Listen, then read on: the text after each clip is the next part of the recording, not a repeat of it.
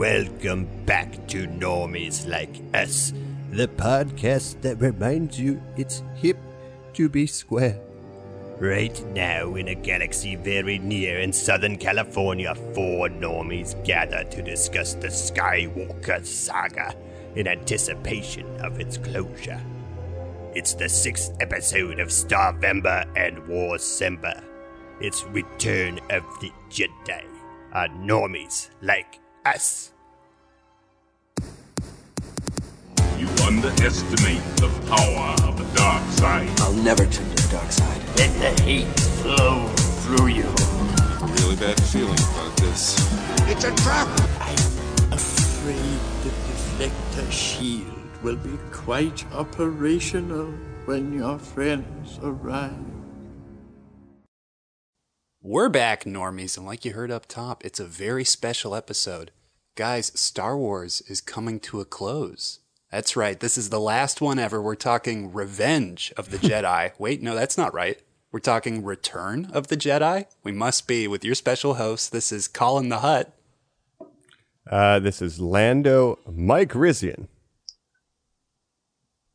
Colin, you stole mine. I'm Jacaba the Hutt over here. Well, I was going to be Adam Akbar, but I think I'll be Adam Crumb and just sit on both of your laps. I like Adam Akbar. That's pretty great. Hey, that's an improvement. That's a punch-up. So, Joe, Han Jolo actually got frozen in kryptonite at the end of the last episode. So we're going to see what we can do to get him freed by the end of this thing. But meanwhile, we are joined by, special guest Adam. Good to have you back for another Star Wars. Thanks, buddy. Thanks so much for having me, guys. This is one of my all-time favorite films. Yeah. It's it's not like we constantly have discussions about Star Wars off pod. So this is going to be good. I'm excited to hear that's your favorite. I'm also excited to have you back on to talk another conclusion. Normies, go back and check out. Adam before was on our Revenge of the Sith episode. And we're happy to have you back, buddy. We're talking, as we said, Return of the Jedi. Do you, Adam, remember the first time you saw this film? I do. I watched them all in pretty quick succession because my dad was playing Rebel Assault on the PC. I was probably 4 years old. Cool and dad. I also found an X-Wing. Yeah, he was pretty rad. He used to let me destroy his games. I would make him get to this very far level, attacking a Star Destroyer, and then crash out. And it was before save games. But I also found an X-Wing at a rummage sale, and I was like, I have to figure out what this is all about. So I watched episode 4 and episode 5, and then I did something bad, and so they made me wait to see Return of the Jedi. Oh my God. So I had maybe a week of a cliffhanger. Oh, no. And I finally got to see it, rented it from the video store, watched it on our bad, CRT television in the living room, and it was wonderful. Well, CRTs were good back then. Yeah, but I mean, ours was a bad one by comparison to others. It was starting to fade. Gotcha. Yeah, we had the old wood grain as well. I too saw it on VHS. All these were VHS taped off of the movie channel. And just this, I think as a kid was my favorite, but as an adult, my taste kind of changed. But I really enjoyed rewatching this one. Definitely saw it on VHS and saw the re-release later in the late 90s when they started putting those back into theaters. Jacob, how about you? Yeah, Mike, I'm the same way. This movie growing up was by far the one I rewatched most in this trilogy, and it was my favorite by far. But, now that I'm older, it's not my favorite. I still love it, obviously. I still love all these movies, all the original trilogy. But, tastes change, like you said. But yeah, growing up, love this movie so much. Would rewatch that so many times, like the Jabba scene, everything, like so many times. I don't remember the first time I saw it specifically, but I just remember just wearing that VHS out. It was just like ever present, yeah. Yeah. Colin, bringing it back full circle. How about you? First time seeing this bad boy. I'm right there with Jacob in that this was definitely my most rewatched. For some reason, I think this definitely is the most palatable Star Wars film. Like, it just has a special kick to it. But I was trying to think so hard, guys. Like, this was the only one where I was like, what was the original version? When I watched it, because, we have the special features version now. And like when it gets to the scene in Jabba's palace, and we're talking about it all, guys, but when Me Want Honeycomb's monster comes out, I was like, what was this originally? Like I almost can't even draw on what it used to be. It was just like the blue guy and then the singing lady with the long mouth, but she was like a puppet. And the chef's hat. I forget his name, but there's a guy who just looks kind of like a chef's hat. No, I do not remember any of that. That's incredible. Throwing us back into just Wolfman days. Grab whatever we got. The thing is, the original song wasn't good either, but somehow they made it worse. I disagree. I think it's great. It's got this great, like, punchy synth. You know, that wham. Yeah, but, you know, then now we have this CGI monstrosity. Exactly. Yep. But, you know, honestly, though, without getting too deep into it, like, besides bastardizing Max Rebo and band, this doesn't have a ton of like terrible changes, I feel. There's one more, but we'll get there. Oh, you don't think so, Mike? I was going to argue maybe this was the one he was touching the most because it was the end of the life cycle and he's like, fuck it, what else am I going to do? Like, let me add tentacles to the sand pit Sarlacc monster. Like, who cares? The first act is the heaviest for sure. But, yeah, well, you know, we'll get into the plot and everything. We always also ask, let's go around, start with Adam again. You know, what do we think of the title of this one? Like you were on Revenge of the Sith, which derived its name from the working title of this, Revenge of the Jedi. And Lucas famously decided, you know, Jedi wouldn't take revenge. It's not the Jedi way. That's right. I think it's cool that they changed it. I think that it's cool that they got 2 movies out of it. And also, I like Return of the Jedi because is Luke the Return of the Jedi or is Anakin the Jedi that returns? It works both ways. You know? Yeah, true. Very true. That name holds nothing to me anymore. I am not Anakin Skywalker. I was like, oh shit, I completely forgot that scene. I was like, oh my god. I would call this movie Return of the Hayden Christensen. Oh. Not on the original release. Well, the R looks good in that Star Wars subtitle font. Yeah, it really does. But it is thematically appropriate. I guess I'll just throw in my hat here. That they switched it to Return of the Jedi, and then it does feel like a Sith would seek revenge. So I like that they got to, like poetry, they rhyme both of the final films of the prequel and original trilogy. Mm-hmm. Agreed. Colin, what do you think? I don't know. By that account, Mike, I almost think it should be Rise of the Jedi. Like, I do like it. I like what you're saying with the We return are getting a rise out of me. Yeah. But how much cooler would it be if we did have 2 canon movies in the universe called Revenge of the Sith, Revenge of the Jedi? That would be interesting as well. But I already have my issues with The Last Jedi, just like the title, because they've never used the same word twice. True. So maybe if that has been established as using the same now and again. But you guys are liking that R. I love how that J in Jedi looks on those big titles. And with the underscore and overhead line too, it just looks fucking dope, guys. They could have done the Jar Jar Menace on the first one. I also do like the new, like, Rise of the Skywalker works because it's like Revenge, Return, Rise. Well, we could have had Rise of the Jedi, Rise Vader. Right. We could have Rise of the Vader. We're going to get a lot of that in this episode. I'm so glad Ian's back, guys. Our favorite actor in the Star Wars universe is home. In the original 6, and he's now in the final 9 set too. So it's Return of the Jedi, guys. I say we just jump right into it. Let's go ahead. We'll hop into our X-Wing and speed on out of here. Ooh, hit hyperdrive. Locking them S-foils, baby. Into Segway formation.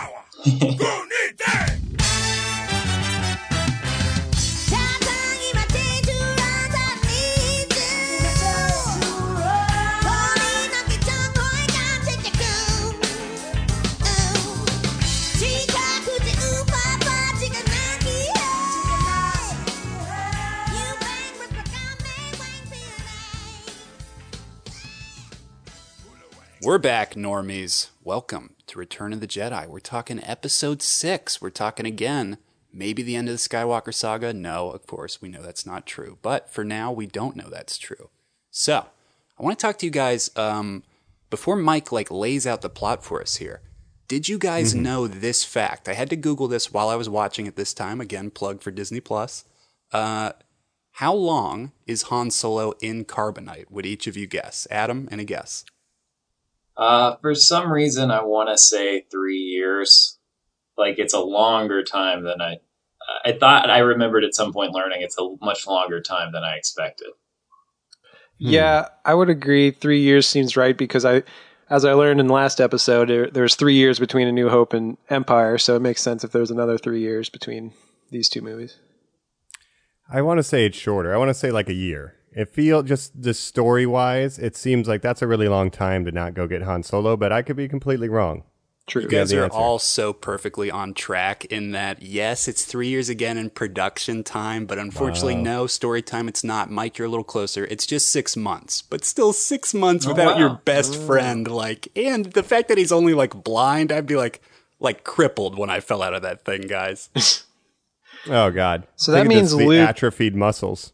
So Luke finished his Jedi training in 6 months after the events of Empire, and then I don't know. Yoda Yoda kind of seems like he hasn't returned, right? Like he literally says, like, Vader later says, like, "Oh, you built your lightsaber. That means you're a Jedi." And Yoda's just like, "Teach nothing more. I have time for me to sleep forever." And I'm like, "Oh no, that little frog says he's about to die." Yeah, I have some questions about that, but we'll get to that too. Yeah, absolutely. Do we know how this thing did box office, Colin? Like, how did this perform? A little better. So first I have to blow your guys' mind with the budget. We talked about in the previous episodes, the first one close to 11 million, second one more like 17 to 18. Guys, we're ending up in the 32 to 45 million range. It's never actually been declared how much they spent on it. Oh my God. It's like triple the budget of the original. That's insane. Yeah, but Mike, obviously if you're going to shoot a bunch of redwood trees, you're spending all your money on that? Question mark. I don't know. There's a lot of miniatures in this movie. It's all the Ewoks. Did Harrison Ford renegotiate his contract? Oh, because true. he's a massive star now. Yeah, he got a huge That's payout true. for Then this. he didn't really want to be in it anyway. Yeah. It makes sense. All right. So let's talk about how much it made then. So it ends up doing about $475 to $575 million. Now, again, we talked about A New Hope making in the 700 million range, Empire making 500, so I mean, I still think that's pretty respectable. Oh, back then it was huge bucks, but, he's also looking at, like, Jaws and being like, well, why isn't my Star Wars movies making as much as Jaws? Yeah, Colin, do you know, out of curiosity, how like the Indiana Jones movies did around the same time? Oh, I do not have that offhand. Do some typing for me, Mike. You got it. Because it seems like... do you want to mention the director of this? Go ahead, Jacob. Finish your thought. Yeah, it just seems like Harrison Ford, like once he started doing Indiana Jones, he was like, maybe I'm not all about this Star Wars. Maybe I want to focus on that. I wonder if those were doing better box office wise. Yeah, he wasn't necessarily a sci-fi guy to begin with. Yeah, I got numbers here. Raiders of the Lost Ark, 1981, 389 million.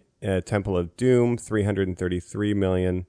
And The Last Crusade coming in at 474 million. Look at that. Relatively close at the end there, but the other one's pretty low. That's the worst one. Oh, how dare you. Well, a lot of people think this is not the podcast for that. And I know we're going to have another That's my favorite one. It's the one with the Ewoks in it. Right. No, that's Crystal Skull. Yeah, when Sean Connery was in the Ewok.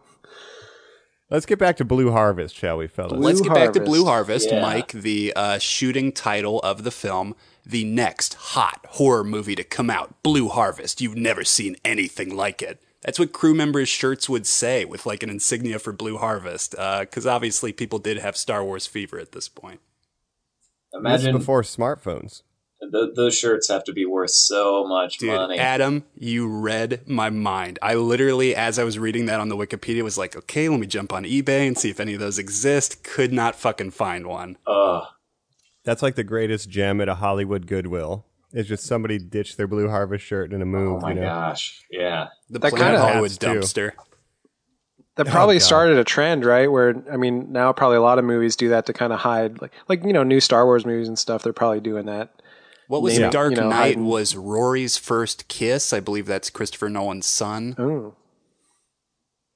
Yeah, I think it's a common practice. I'm surprised it wasn't stormed by Gilmore Girls fans. Oh. Expecting that Gilmore Girls prequel. He's trying to get that I just think that The Blue Harvest is probably a reference to moisture farming, but who knows? It could be all speculation. I don't know. I've never really considered it. And I have to wonder what the director would think. So we mentioned him just for a sec. It's this guy named Richard Marquand. And again, this is 1983, so 6 years after Hope, 3 years after Empire. And George Lucas, his role we talked about last time was a little more special effects inclined. This time, he's a little more righty. We don't have Lawrence Kasdan this time. George Lucas is literally co-writing this script with a lady that he hired to just like wrap it up. And I think you kind of see some of that with some of the dialogue that, we'll go over. Well, and I would argue being like, let's also set it on Tatooine. Like that opening crawl where it literally says, time has passed. Luke is a general now. They have to track down his best friend, and it just so happens to be on his birth planet. Let's go. I'm like, oh boy. And George has always been a fan of the hero's journey being a cycle where they end up back where they started, but with a new viewpoint of the world. So, George would want to bring him back to Tatooine with like this new set of powers where now he has mastery over his domain. I have to. It's George. But speaking of the hero's journey, let me go ahead and break down the plot here and kind of the three main, because just like all the other ones, there's kind of three main locations that things are taking place. We have the first act, which is the rescue of Han Solo on Jabba's palace and also his barge. After that, we go into heading back to Dagobah and Endor, the forest moon. And then that leads us to kind of the Death Star showdown and the interior and exterior, basically the space battle and the showdown with the Emperor. So this is the journey we're going to go on. Do you guys like the opening shot being the sort of reconstructed Death Star and focusing more on Darth Vader's point of view? Do you think George sort of knew his bread and butter was, look, this is like the coolest character in this series because I'm never going to let Boba Fett talk, so let me give you some Vader right up top? Yeah, I think it's super cool. I like teasing out getting to see the main characters again, It's a long time before, someone shows up on screen that's a good guy that we, C-3PO and R2-D2. I mean, a protagonist. Not our heroes on this podcast, Adam. But to open the film with Darth Vader, arriving on the Death Star 2, and all the generals are so nervous because they probably heard how many dudes he's choked out, and they're like, the Emperor's coming because you're taking too long, and they're like, oh, fuck, Oh, good. And it's great. I watched the despecialized version of this film. I spent a long time getting a hold of it. They make you jump through a lot of hoops to get it. But it was interesting to see the unpolished, the scratchier floor, and there are less stormtroopers. And one thing, before I forget, I wanted to see, I checked, because my credits where a lot of the subtitles are very different. The Lucasfilm logo is different. All sorts of text was different. But I did remember Lawrence Kasdan being credited. He is on IMDb as a co-writer. Oh, wow. I believe that. So I don't know. The only writing credits on IMDb are Kasdan and Lucas. Oh, coming back together, the boys. But that's a good catch, then. Those, the Empire is a little thinner in the theatrical version. They don't have quite as many extras. I said, the floor is kind of dingy. I do love that shot, though, when, the Emperor's ship lands and then you get all the troops and everything. Very Triumph of the Will, great stuff. Nice great stuff. reference. Yeah. Get that really cool trifold ship. Yeah. Mm-hmm. I had that as a kid. How sick is that? Yeah. I really liked that design growing up. And I love that, the ramp comes down and there's just so much steam blowing out of those. Yeah. Oh, hell yeah. Adam, cool. you are the That's how you hero of make this an evil podcast entrance. for watching the non-special editions. We should have checked in with you on each of these. If only there were versions of The Force Awakens for next week that we could have you be like, no, I watched the version without all the bullshit CGI. The Snyder cut. There's just, a Abrams few cut. set elements and green screen behind it. Right. It's the assembly cut. That is, now we don't have any previous versions. It is annoying though because you get the director's cut, the Schneider cut. They release other movies in different forms, like the extended cut of Lord of the Rings. Just why don't you just release them? Right. Let us choose which version we want. Or put them all on a up to DVD this together. point, Yeah, and this is the first time Jabba ever is seen in the Star Wars universe. Yeah. originally, right? And so we he's get not introduced to that the Death Star slug. 2, and then we're going down to Tatooine, and we got R2-D2 and C-3PO knocking on a giant door. We'll see that again in a couple of movies here. Another change, that door was made bigger in the remasters where they made it like gigantically tall. But then when they go in the hallway, the match cut doesn't match because it's the normal size door on the reverse cut. But on the cut when the door is opening, it's gigantic. I did not even realize that. Real quick shout out, because I just want to talk about this. We've seen this droid a lot recently. If you guys are also catching Mandalorian, let us know. But we did just see that these are some sort of like doorbell device droid. But my special shout out and biggest memory for it is, did you guys do Super Star Wars Return of the Jedi, where this is the first boss that you fight and he's super fucking gigantic and scary? I forgot about that. That's right. That sounds vaguely familiar. It's I did very play that weird. game. Yeah, he's like popping around. It's very side-scrolly. Yeah, I know what you're talking about. Do you guys love this droid? Yeah, we got... Yeah. I love it. Do you guys love all the weird droid violence we're about to get, Mike? Like literally one droid torturing another droid? Very dark stuff. It's weird, But yeah. I guess that establishes that droids can feel pain, which I didn't think they could before. That's important to me. If that's the case, I give C-3PO way too little credit because he is dismembered and really does not sell it at all. He just toughs it out. They can only feel pain on the soles of their feet. Oh, that's and right, only if you're the right. iron is about like 3 inches away from touching them. Hey, so Yeah, really... much like a Jedi's kick. Yeah. Can we get an opinion on that, though? Is he being branded, as in he's part of Jabba's cartel now? He is property? It's saying Andy, yeah. I think it's just a... Oh, yeah, it says Andy. Oh, that's brand right. him, That's right, Mike. It says Andy on his little boot with a backwards Y or whatever. Yeah. I think it's just a torture device, really. But I don't know why they're torturing Jacob, droids. Like, I guess they have some kind of information. Why would they be power? Okay, yeah. A power bank droid, a droid that shouldn't even talk, really. Like, it's just a walking power And then, bank. I know we're big jumping battery just a charger. sec, but then they say Master needs a new protocol droid later, and they say, his old one, we're torturing him right now, and it cuts to like a medical droid who's just like, no, and he just like gets his arms and legs ripped off. I'm like, why are you doing this?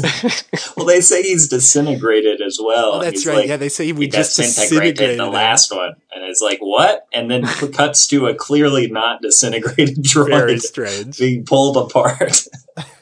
That was his understudy. He wasn't going to make it either. Yeah, man. So they're here, to try to get into Jabba's palace. It seems like C-3PO has no idea what the plan is. He never does. Like, oh, maybe we should go home. It's like, what the fuck are you talking He about? Always, doesn't, like, but- R2 always knows what's going on, and then C-3PO is always just like, I don't understand what's going on. Just like A New Hope, though, so it brings it back. They there. can't trust him. That dude would blab immediately. Yeah, true. Very true, Adam. Can I do my C-3PO report real quick? I'm noticing the trend now, and this solidifies it. First movie dirty, first movie like destroyed, basically, so dirty. Second movie kind of clean. Mm-hmm. Third movie, the shiniest you've ever fucking seen him. This is exactly the same as Revenge of the Sith. He's so shiny in this movie. That makes me wonder if there's a difference, because I was noticing how grimy his coating was in my version. Whoa. I think he was grimy on Tatooine, but then he was shinier when they got to Endor. Oh yeah, he maybe. He cleans up, yeah, because he's looking a little dingy as I have on it my on the Disney side Plus. Really? Oh, I was getting blinded. I was putting sunglasses on to See, look at now- C-3PO. We have a mystery, right? Did they fuck with it more on Disney Plus? Because I haven't seen that version. I watched an old DVD rip. I did have Hayden, but I did not have Blinking Ewoks. So it was like the first pass, and the Sarlacc was different. So, yeah, droids go in there and they show up the Luke Skywalker transmission. He says, "Hey, you better surrender and give my friends back, or you're going to be in a lot of trouble, mister." That's right. Obviously, I Jabba refuses. can't skip my favorite guy whose name I can't remember right now. The Twi'lek. Bib Fortuna? Bib Fortuna? Is that Yeah, correct? Bib Fortuna, yeah. That's it. Yeah. A male Twi'lek. We sort of That's haven't right. seen these yet, and for some reason he's just like a weird little like grimy, freaky guy with like vampire teeth. Jacob, Yeah. is he making And your alien pointy watch? fingernails. Yeah, he's pretty well. He's on something, man. He's on some spice. Like he's looking, his eyes are bloodshot. Like he's fucking wilding out. I'd like to think he's like Jabba's like consigliere, you know, where he's kind of 100%. You know, yeah. Is that what he's supposed to be? That's what I think. So yeah, he's like his right hand dude. Yeah. And we don't even really need to go beat by beat. We could just talk generally, kind of this palace rescue scene. The big thing for me is like we get to see Luke come back, right? And it's the coolest Luke that, like, as a kid, I was like, "Holy shit, this guy's awesome!" Right, but even before that, chain. We have you know a bounty hunter shows up, right? And it's a bounty hunter with a mask, and we were like, "Who's this going to be?" Right? And then who is it? Of course, it's Leia, right? Spoilers. She's flexing with the thermal detonator. Yeah, right? Sweet vocoder.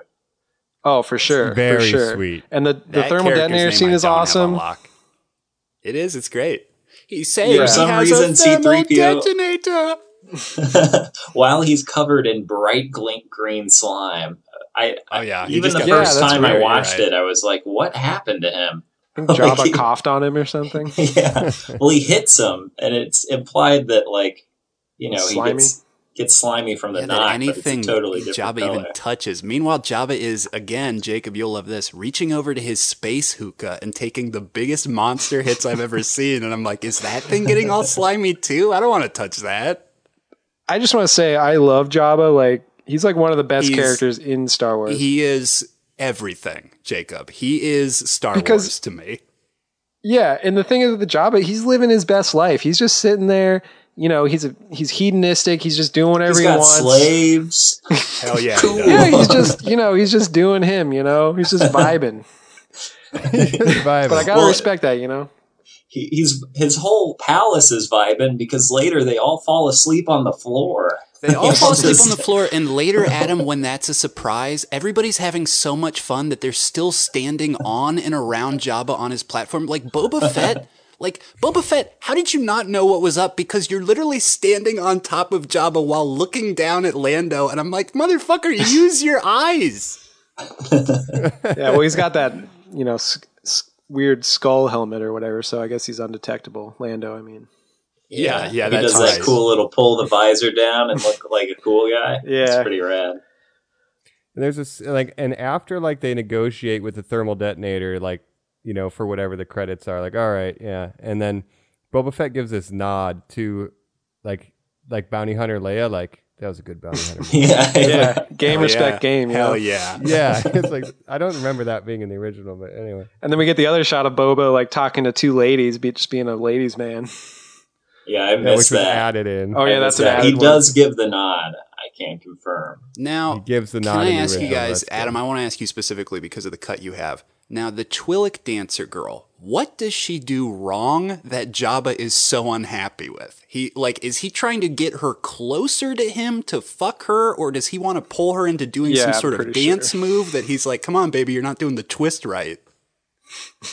I think it's the first one. At the end of her chain. It doesn't seem like she's trying to get away. She's literally just like dancing in place, and he's like, excellent, now die. Well, I think he tries to pull her closer, and she's like, no, and just kind of starts the argument, and that blows up into just like, there aren't subtitles, but, you know, screw you. You suck. Yeah. This is ridiculous. And I've been dancing for 17 hours. Yeah, probably. She's probably on ecstasy, or she's probably taking a hit off of whatever he's smoking too. And I guarantee, Jabba, if you think about it, all of Jabba's choices are probably like because he's out of his mind at the moment that he's making them. He's literally like Scarface. I mean, I'm pretty sure Jabba's palace is just like a big drug den where they have orgies and stuff at night, and that's why they all lay on the floor together. Which sounds great to me. No one's It's going to sound like we're talking about it for too long. Did you guys clock that Jabba's sequence is 35 minutes? And I love the ending that's literally like, okay, we made it. See you later. I'm like, whoa, hold on.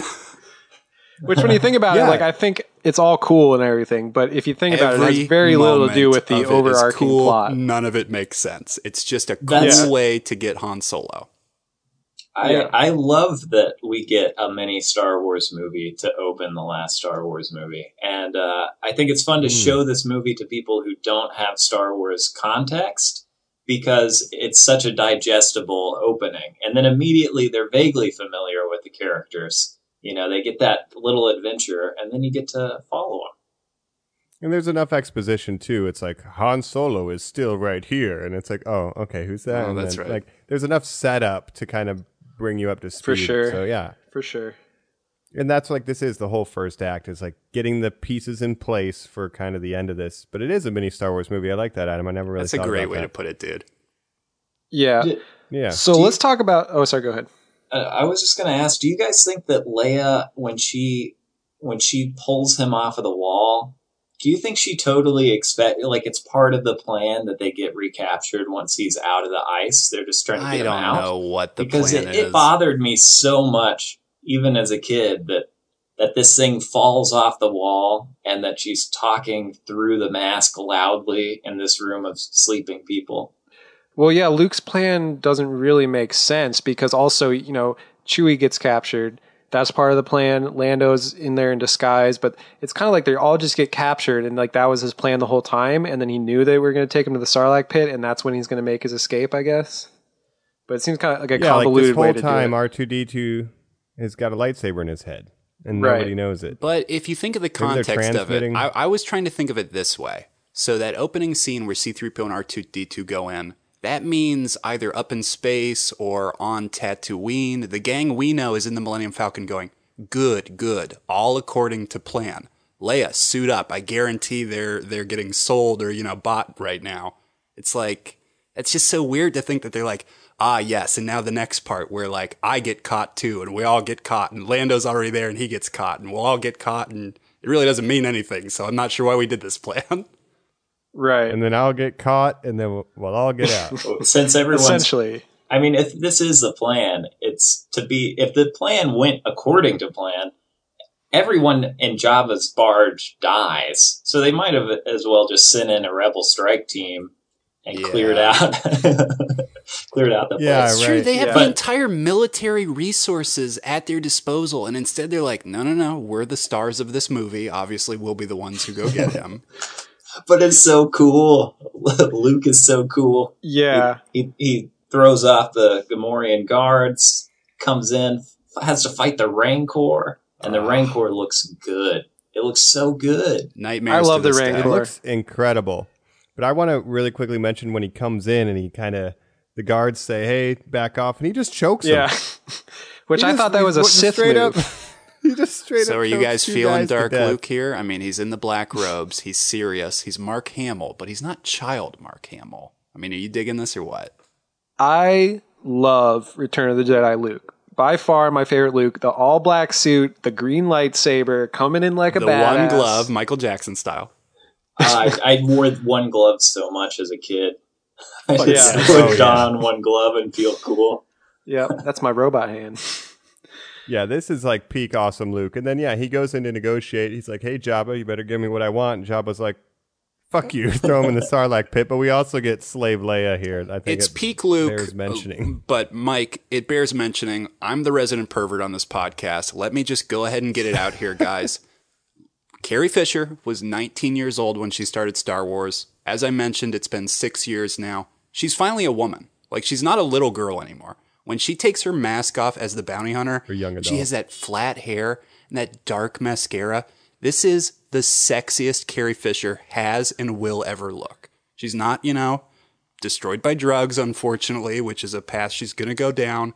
She is a fucking smoke show in this movie. And I'm not even talking about the bikini guys. Like, go crazy if you want, but I don't need it. Sure. Even in the hippie mode on Endor, she's oh cutie, my but, God, yes, she is. She had a hard time with getting ready for the slave outfit, though, because there's a lot of pressure to lose a lot of weight. She did unfortunately fight a a bout of bulimia, so that's bad. Yeah, I think that's a little, the whole slave outfit is maybe a little problematic today. I don't see that happening in a modern Star Wars movie. Oh, you haven't read my Rey fan fiction where she finds the slave outfit? No, my Kylo slave outfit is the one. That's right. He's shirtless a lot, guys. I'm glad she gets to kill Jabba at the end. It is hard for me. It's hard for me throughout this movie to separate the turmoil I know she was going through during the filming of this movie from the performance. And there are parts in this movie where I'm like, uh-oh, Carrie, you're looking real thin. Like, you're looking real tired. Like, I'm worried for you. But, yeah, it's such a weird... Like I said, if she didn't get to kill Jabba, it would just be even worse. Like, I'm glad with the very chains that held her, right? Yeah. You know, so it makes like a story note that she gets to kill Jabba with the very thing that he used to, you know, keep her tied down, right? Which Carrie Fisher has said in interviews she really enjoyed. That she got to kill actually Jabba. getting to kill. Can we talk a bit about the Which, practical of that scene, Mike? Thank you. A fucking giant puppet that is operated by 6 people. Some of them are part of the Muppet team, like are part of Henson Company. His squad, exactly, yeah. and they're literally pulled in to be like, we need somebody to do this because we've rehearsed for 3 months and it's not working. And in that final scene, Adam, where she is so happy, when she steps onto him, her foot accidentally went through the puppet and like kicked one of the operators in the face. They just kind of masked it out, yeah. But it works so well. Even the way his tail is twitching and, you know, he's choking. It's like, damn, you're... So what do you do in the movies? Oh, I'm Jabba the Hutt's tail. And that'll be at $20 for my autograph, please. Oh yeah, he's making the rounds. But if we could go, and the other, sorry, go ahead. I just want to mention the other great practical effect in this thing is the Rancor. You know, Luke goes in the Rancor pit. That is still an amazing scene. I mean, Jesus, it looks good in my version. Adam, did your version with the Rancor hold up? I was so pleased to see that. Yeah, it looks fantastic. Like there are some composite shots that aren't perfect, but for the most part, and especially in some places, the Rancor is one of the best looking, you know, monsters I've ever seen, period. Still, like, it holds up really well. Drooly. Ugh.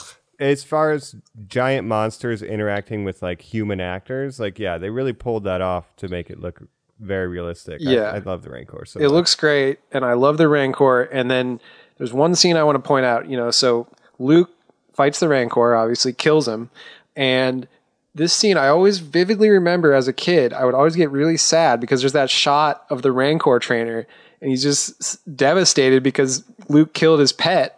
And then the guy, with the door. Yeah, and his friend even consoles him. And I always get so sad at that point. I'm like, fuck you, Luke. Why did you have to kill his pet, man? You guys say Jabba's the best puppet in the movie. I say that guy is, because obviously 3 guys were operating that dude, right? Who loves the Rancor. On each other's shoulders.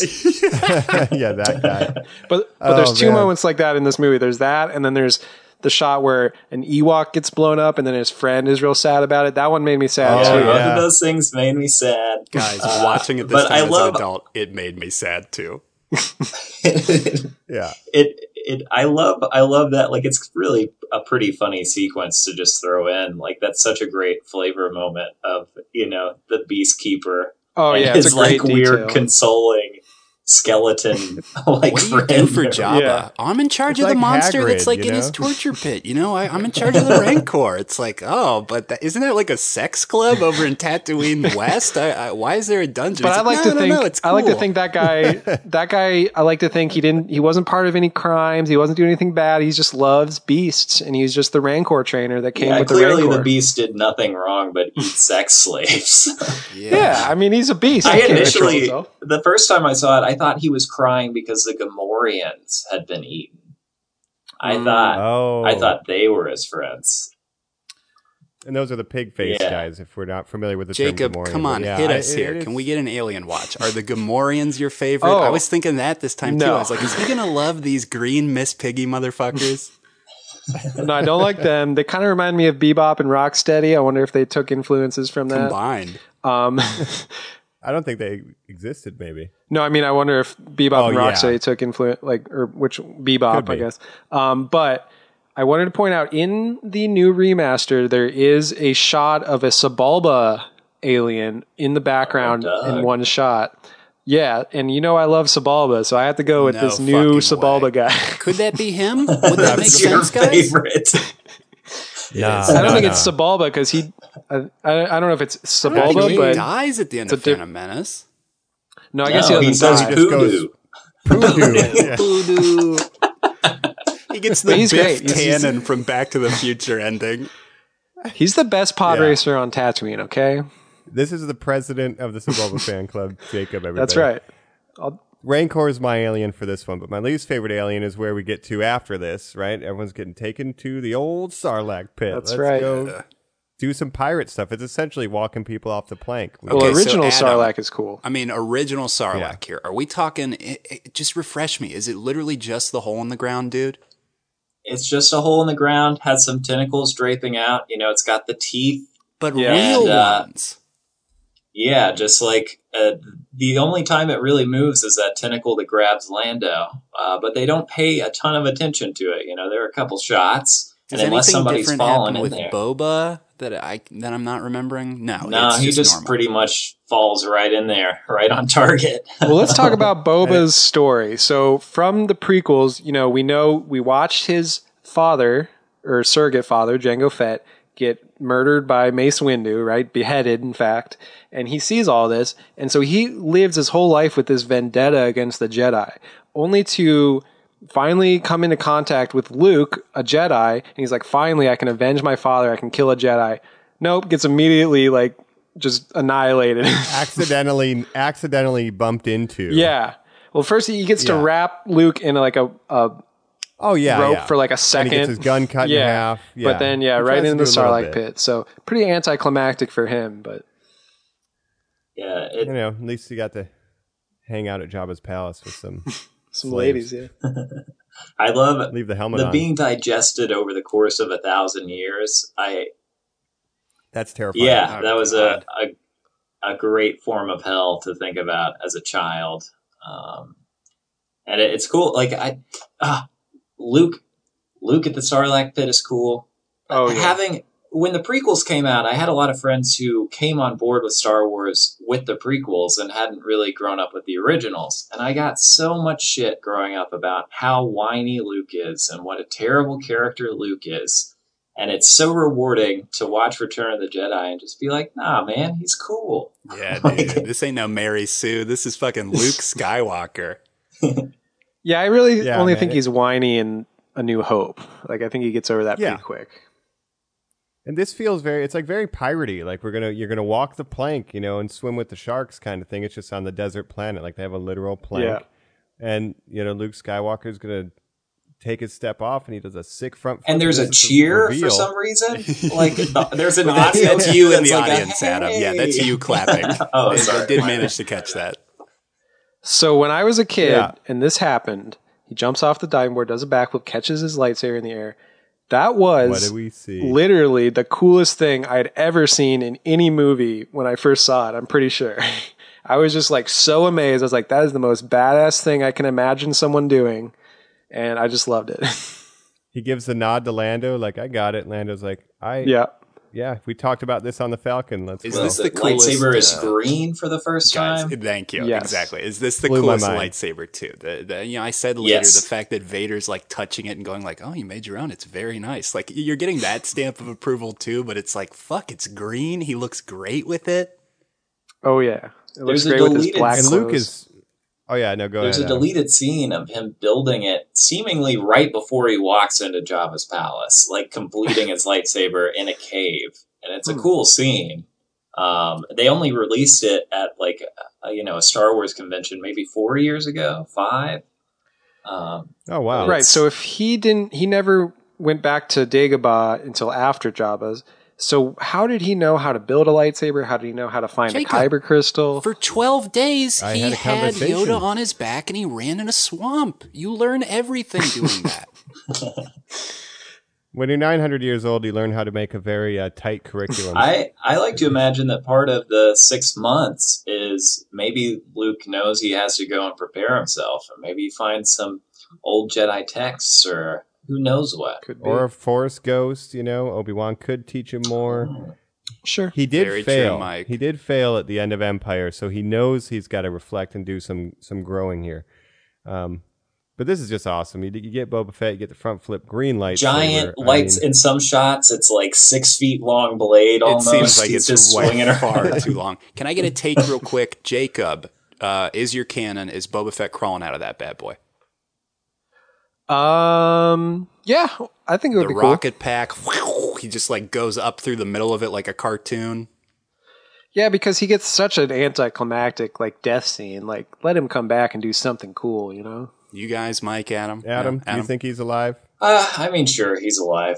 I was never super attached to Boba Fett growing up. Like, it was cool when he showed up in Shadows of the Empire, but yeah, I was too focused on how lame he seemingly was when Han Solo knocked him accidentally into the Sarlacc pit. Yeah.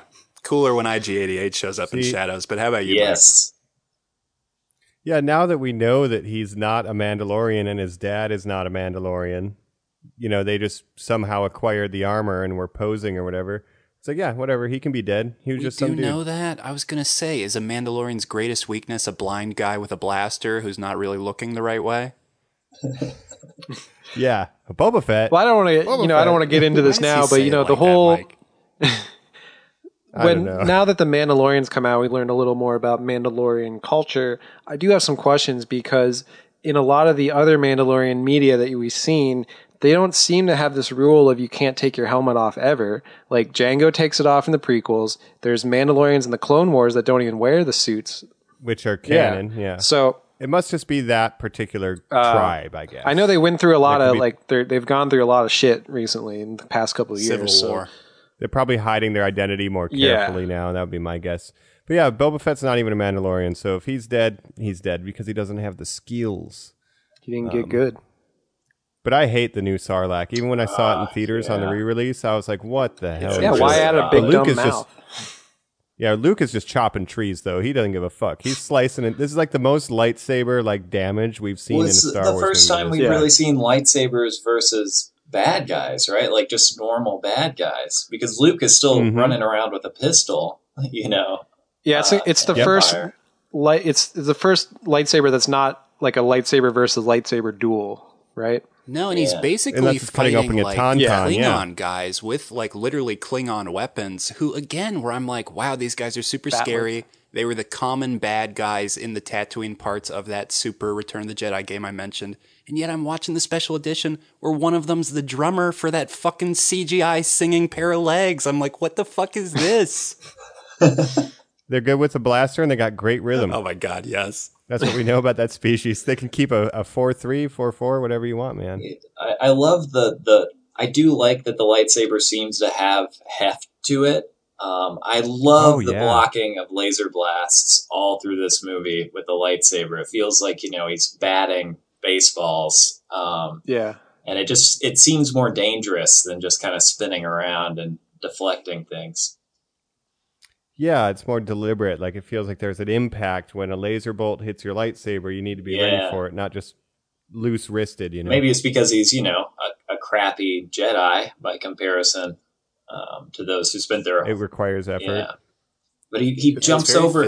He runs and jumps and pulls the guy out of the window, climbing up the side of the thing.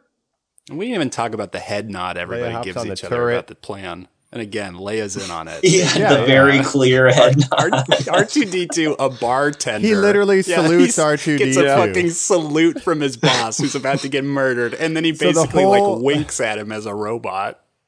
The whole plan would have failed if R2-D2 could not secure the bartender position. R2 is having a blast being a bartender, by the way.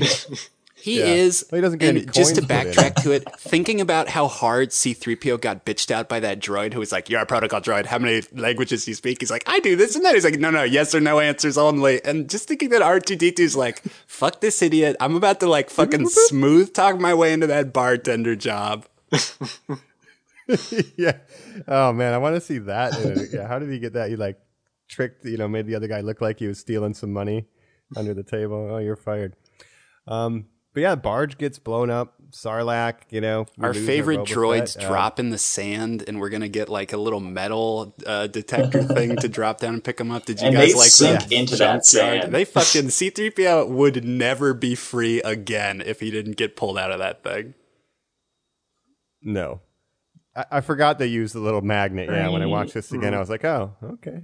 And then very cool shot of the Millennium Falcon and an X-wing just But blasting no off. explanation, into Adam. space. You know, they're on the skiff, they're flying away, and literally cut to space. It's like, all right, Luke, well, I heard you're about to go on your journey. Thanks for saving my life. And Han's just like, hey, maybe I owe you one now. Ha ha ha. What a fun scene. Bye, guys. I'm like, wow, what a weird energy to cap all that cool action off. I do like also, And I that's- also like the dialogue with Han and Luke where Luke's like, I was born here. And he's like, you're going to die here, right? Yeah. That Jacob, Yeah, that's a good the bit of best dialogue. line in Star Wars, maybe. I love that. Yeah.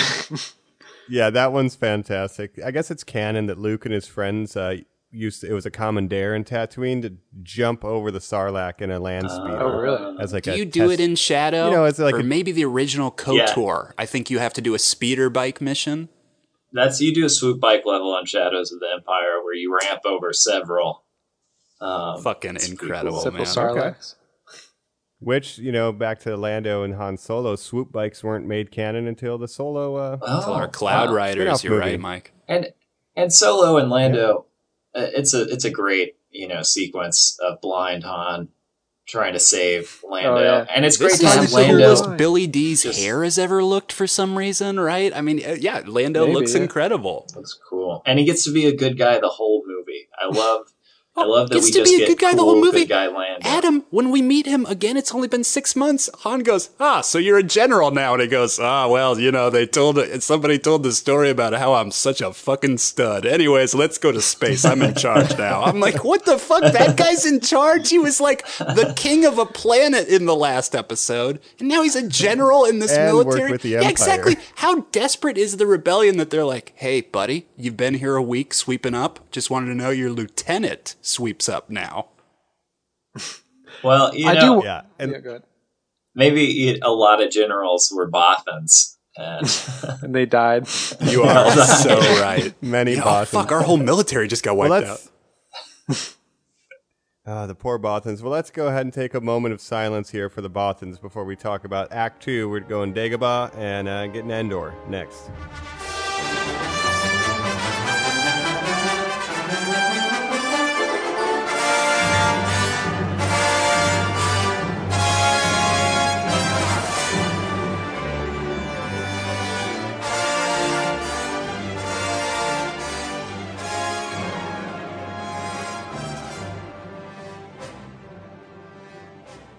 We're back. We're not jumping from hyperspeed anymore. We're cooling things down. Our X-wing's going its own way. The Millennium Falcon's going its other way.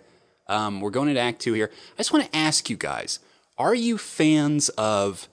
Because there's some distinct, I would say, filmmaking switches in the landscape of Star Wars, where we used to have these old films, specifically these three, because the prequels don't even do it, where it's more chapter-based versus intercut-based, where you really just see the segments play out, opposed to, oh, well, The Last Jedi, we got to check in with Rey, and we got to go to the casino, and we got to do this, and we got to do this, and it's all got to be in the same act, and we're cutting back and forth.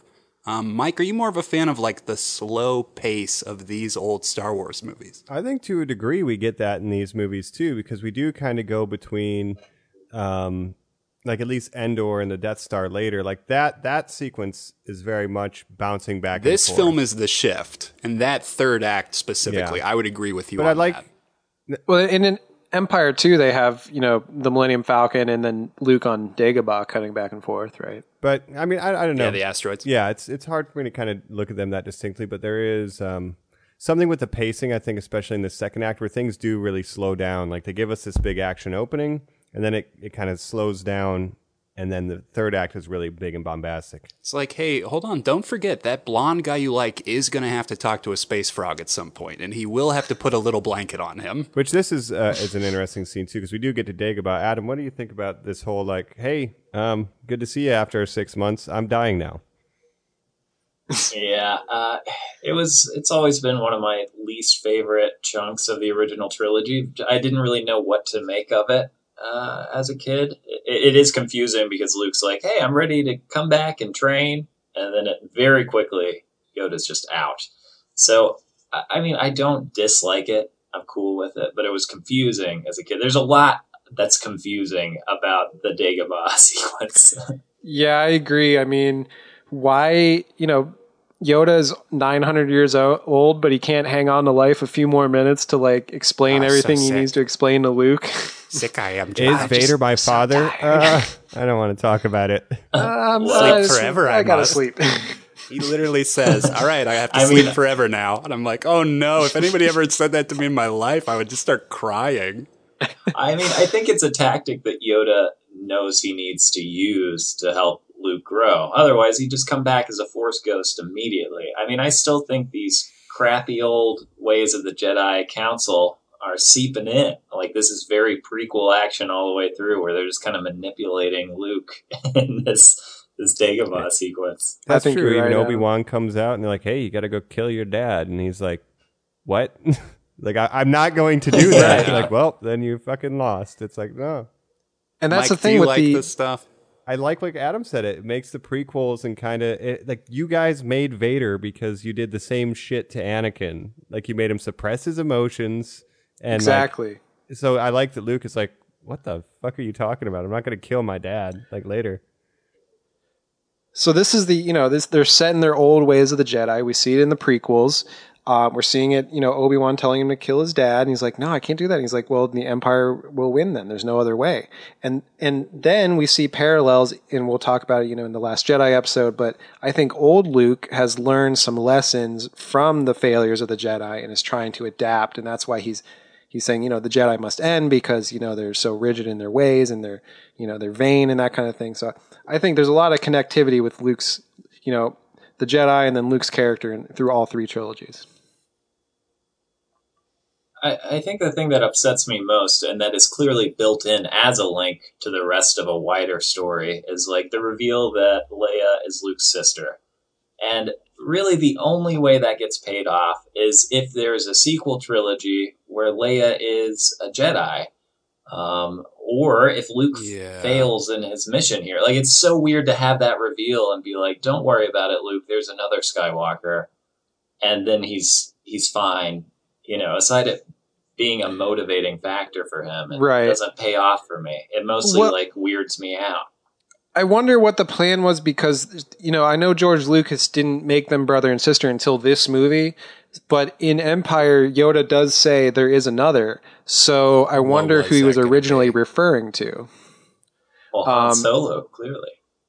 C-3PO. Oh, could be. Chewbacca. But no, but then I also heard, he originally wanted Luke to go on like a quest to find his long lost sister, but then they thought, that would take too long, so then they just made Leia his sister instead. Oh, George, I'm reading the script here. Did you know we already have a female character?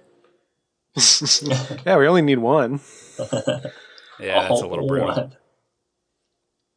But I do love. I'm not a big fan of Force ghosts, but we get Obi-Wan back. Did someone say my name? I'm here for a paycheck. You're like, oh, I'm just hanging out on Dagobah still. And the last thing Obi-Wan says ever is bury your feelings deep within yourself. They may be made to serve the Empire or the Emperor, whichever it is. Because sorry, go. I like that is a very prequel, view. And I think it's helpful. I think it's kind of cool. Like, I know that being open with your emotions is a healthy thing, but I like that the Jedi are focused on, be calm.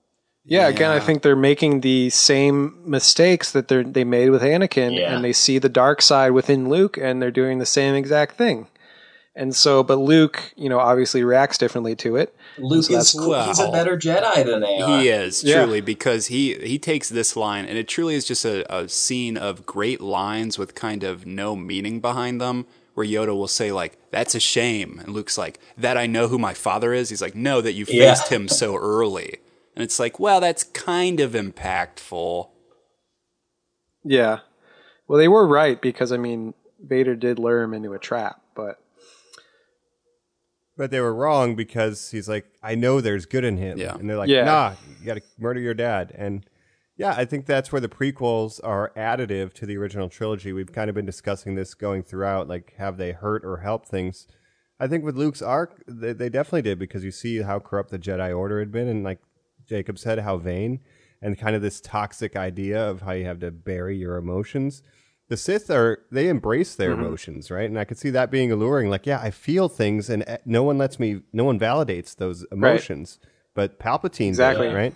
So I really like that. It makes you understand why the dark side could have seduced these paragons of justice, but because Alec the people who they Guinness were around never has supported the them. balls to have his last line be, "Forget everything you know, just bury it deep. I don't care if you're gay or straight or whatever. Like, just fucking go in the closet." It's like, oh boy. Yeah. Yeah. And he's sitting on a log. Like, ghosts get tired, too. Can I give my theory on what the real problem with this scene is? This is the worst Yoda puppet in existence. There's a moment, because he's sicker, he's kind of jaundicey. Adam, I would love your take on the original look, too. He's like a little yellowier. There are moments where he's talking to Luke where the puppet's eyes are not looking in the same direction. They're completely crossed. Cross-eyed. Like, one of them is like kind of like blinking, like half blinking almost, where I'm like, oh, Yoda's either very sick or like drunk. His jaw is very pointy. Yeah, it's rough. The eyes and his teeth are maybe sharper and more prominent. It's very different. I got a little unintentional comedy from his dying monologue, because he's just kind of going on. He says Luke like 3. He goes Luke, and then says something that says Luke again, and I keep thinking he's gonna die, and then just says Luke again, and he has something else to tell him.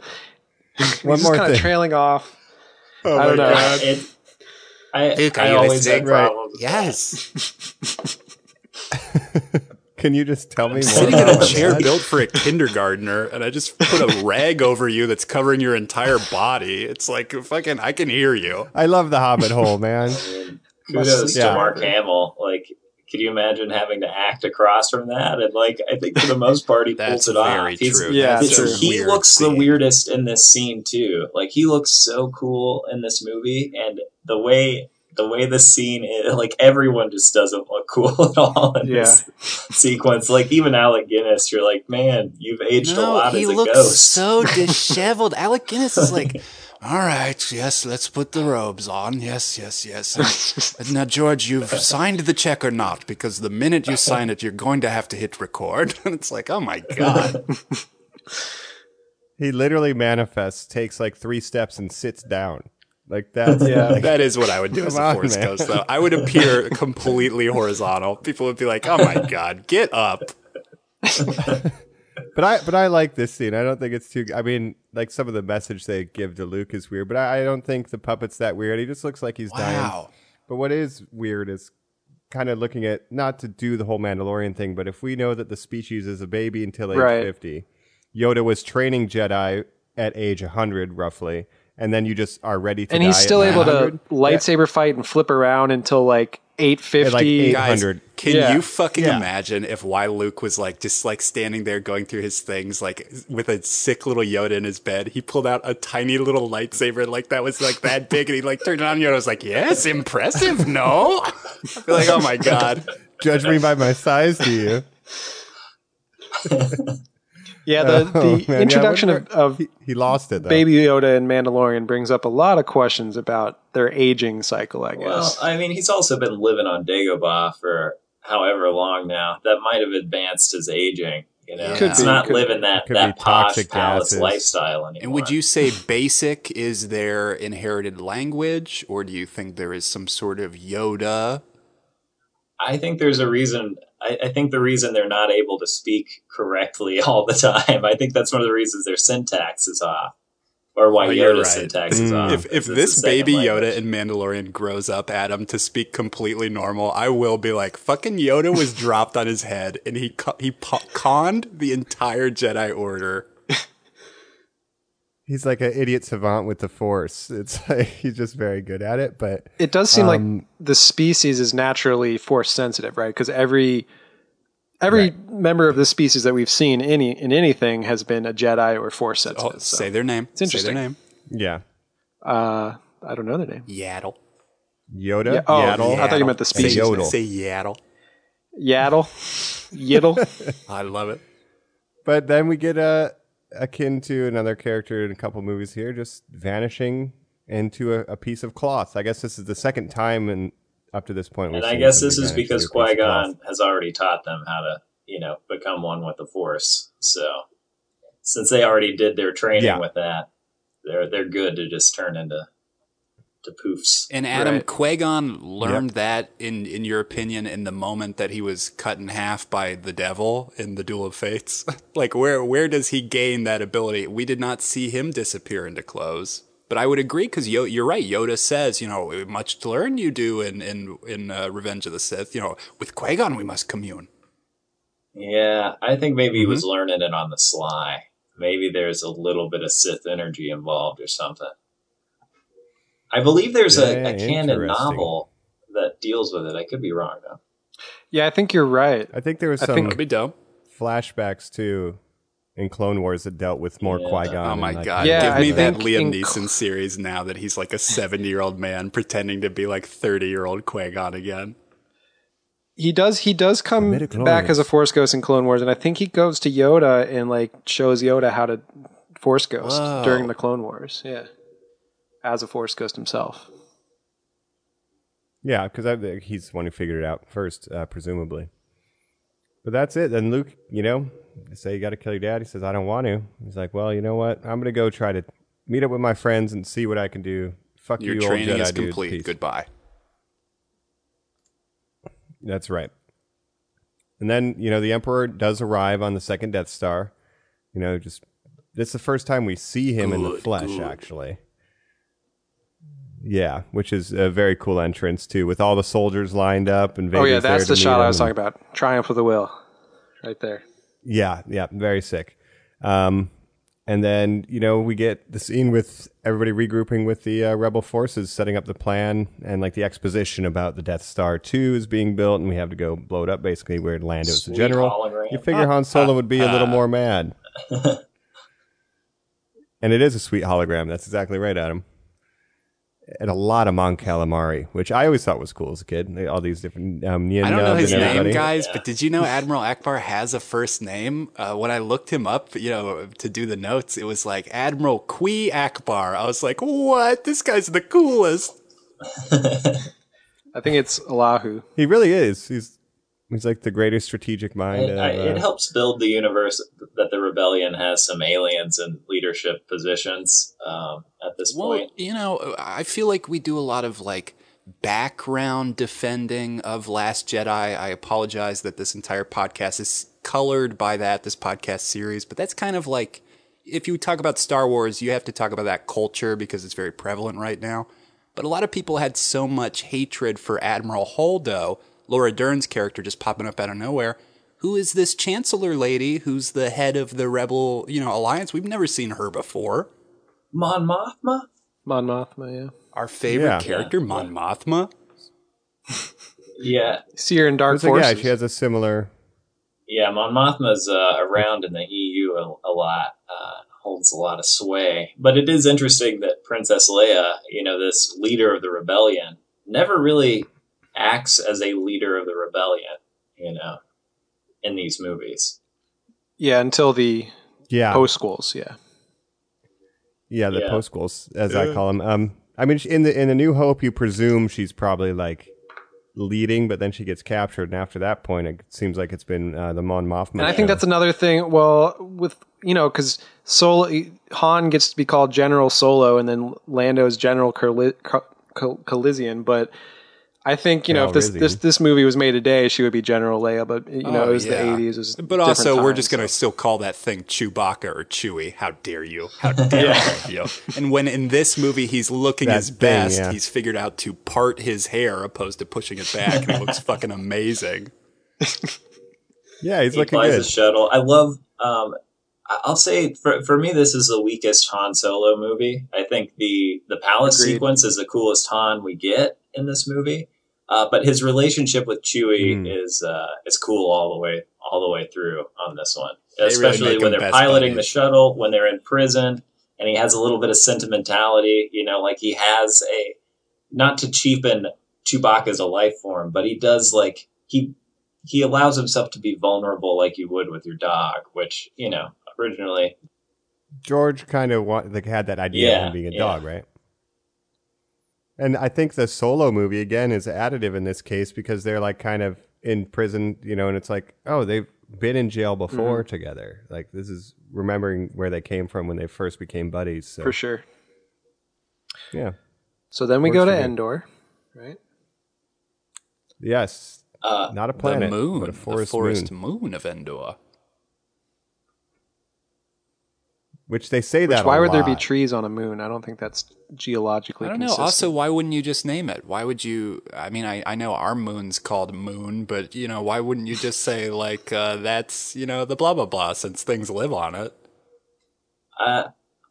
Well, Yavin 4. I feel like maybe even though this is a place that has a life, I feel it's in an unexplored part of the galaxy, and that's why the Empire is building their secret, quote unquote, second A Death Star shield here. 'Cause generator. It's far removed. Yeah, so they haven't it's not explored enough. They just saw it in the distance and were like, that's Endor, and then it's got forest moon, and there's an ice moon and a lava moon. That's Whatever my bio. canon Get now. the video Adam. game. I want to ask this then, because we've been saying second Death Star as if it's like a normal thing. There's some criticism around this, like, oh, geez, another Death Star. Like, how do you guys feel about the second Death Star? As a thing, It bummed me out. That opening crawl, it talks about the Empire's new secret weapon. It doesn't say second Death Star.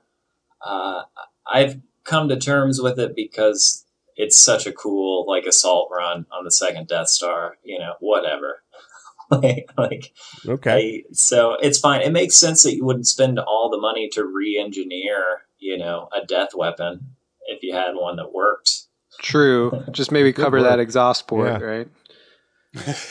Yeah. That's But I'm sick Jacob, of you them. didn't see the specs. On the hologram, it shows the exhaust port is now covered. It's got a grate over it, so it can still Right, you can't ventilate. get a but proton you can't get a torpedo, photon yeah. torpedo through. Yeah. Yeah, I have to agree. I mean, I wish it was something different than just like an identical looking, half-built Death Star. Like, it would have been cool, but, it is what it is, I think. I would argue this should be Star Killer Base. Like, this is what it should have built towards. You make the forest moon of Endor literally the weapon. That's why they have to go there and do it. And then you just split the party easily. You get Luke in the throne room, and you get the others doing exactly what they do, neutralizing the super weapon.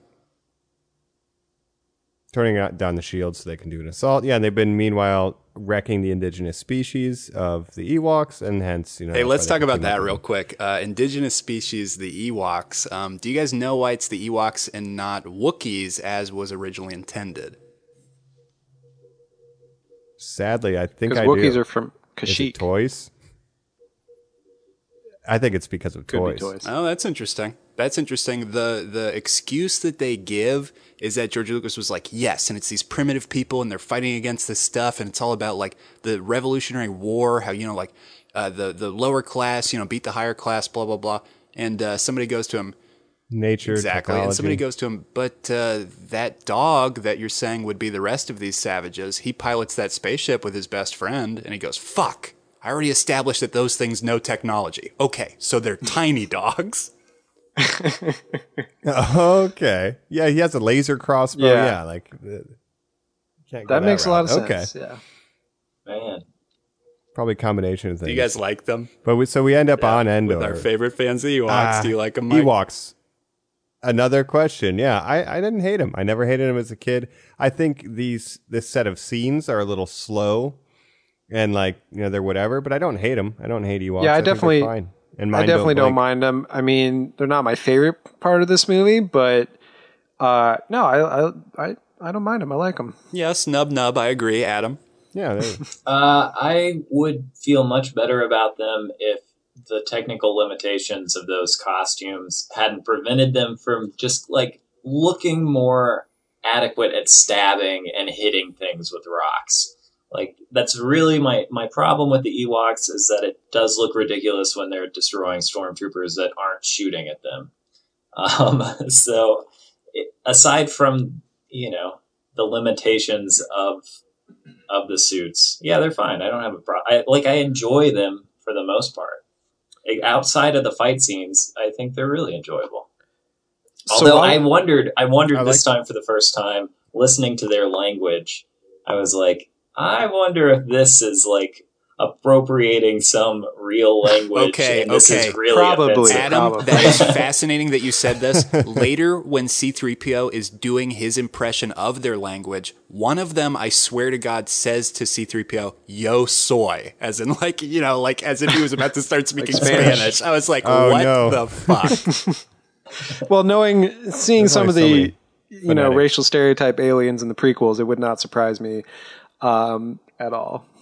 But while we're talking about Ewoks, I did want to mention, so I'd be curious, Colin, especially if you ever heard of this comic that I read when I was like 12 years old. I couldn't remember the name of it for a while. I looked it up today. It was in like a Tales from Star Wars like compilation. An omnibus. And I found it. It's called Apocalypse Endor. Oh my Have you heard of God. that? No, that sounds incredible. What are you about to tell Yeah. me? So it's a comic from the stormtroopers' point of view, and it's basically all about how the Ewoks are just basically like these crazy guerrilla fighters who are just like killing them in like the most brutal, savage ways and like doing all these guerrilla tactics. But basically Genius. the stormtroopers first land to build the shield generator. And the first contact, they put flowers in the stormtroopers' guns, and the stormtroopers are like, "They're blocking our guns, blast them!" And that's their first contact. So since then, they've had like this vendetta against the stormtroopers. They start just killing them mercilessly, and it's really interesting. Kent State. That's too much. Oh man, yeah, you showed me this too, and it kind of answers like kind of the issue that Adam said, where they don't feel threatening. And it's like when I looked at this comic, it's like, yeah, they're shooting arrows into like the gaps in the armor. They're building spike pits. Like they're actually I just very want effective. if you're gonna edit the films, just throw in a close up of an arrow hitting a neck, or a rock like cracking a helmet open. Agreed. But they do die. Multiple of them die, which helps. It makes things more palatable for me. It is a Star Wars. Yeah, they're laying down their lives out there. They're sacrificing themselves for the cause the same way the rebels have. Another thing, so we get to meet some Ewoks, but before we really get to know them, we have an excellent speeder bike chase. But what causes that is take them out quietly. It's me. I thought that line was so cool when I was a kid. I said it all the time. If someone would question me, I would turn around and try to do that weird like smirk, like that passive aggressive, like it's me, man. So badass.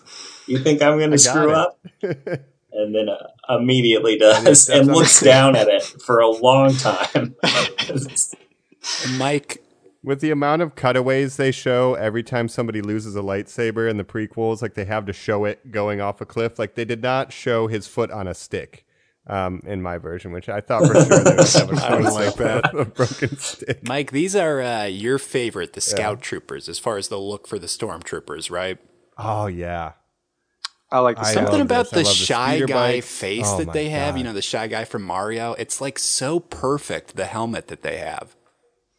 Yeah, I love it as well. It's like it feels like it would have like a binocular function, or some type of scanner built in. Like it just looks like it serves a different purpose than your run-of-the-mill stormtrooper. I think I that's love why their I like tiny it. pistols.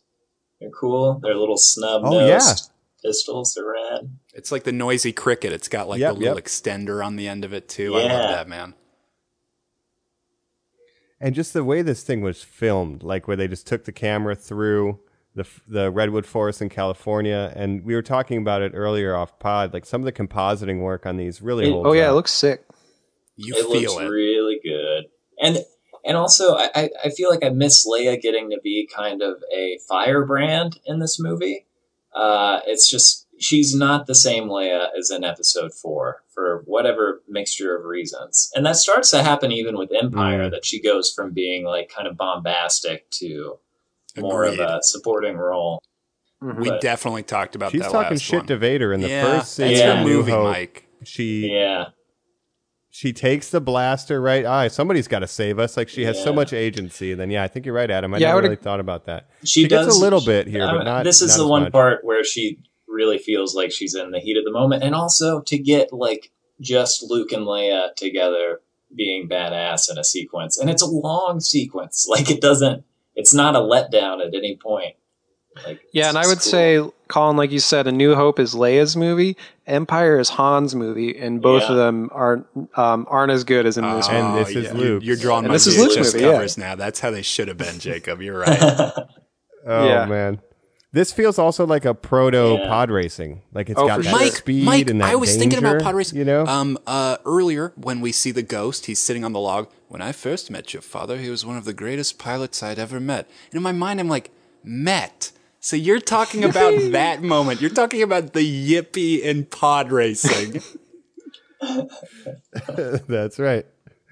But was Obi-Wan there for the pod racing though? I thought he was on the ship. But they had a bunch of adventures where he sees Anakin fly different ships. Yeah, but don't you think... Oh, I guess you're right. The first time he didn't see him wasn't the pod racing. I thought for sure he was there. He did blow up that Trade Federation. Obi-Wan just bring home a he blew kid? up that Trade Federation ship when yeah. he was like 11 years old. So. All right. but I he know didn't I'm get to your see any master, of but that. I'm this kid's master too now. Oh, all right, Qui-Gon. Which we'll talk about that whole arc in a little bit too. But after, what's interesting too is you see these speeders just crashing into trees and these guys getting destroyed. But then our heroes can just like fall off of them without a broken bone, even though they're when presumably Luke comes traveling at off, like 200 the miles an hour. stunt of Luke getting thrown into the air, he does a roll. Like when in a video game, you can fall from 1,000,000 meters and then do a roll and be fine. But like he does that roll, and it's one uncut shot. And it's a really great like stunt work all through this sequence. But I can't remember Leia coming off of hers and being. She kind of falls into just like And some she balls and meets her does. new She best is friend. knocked out cold, right? Yeah, she's knocked out.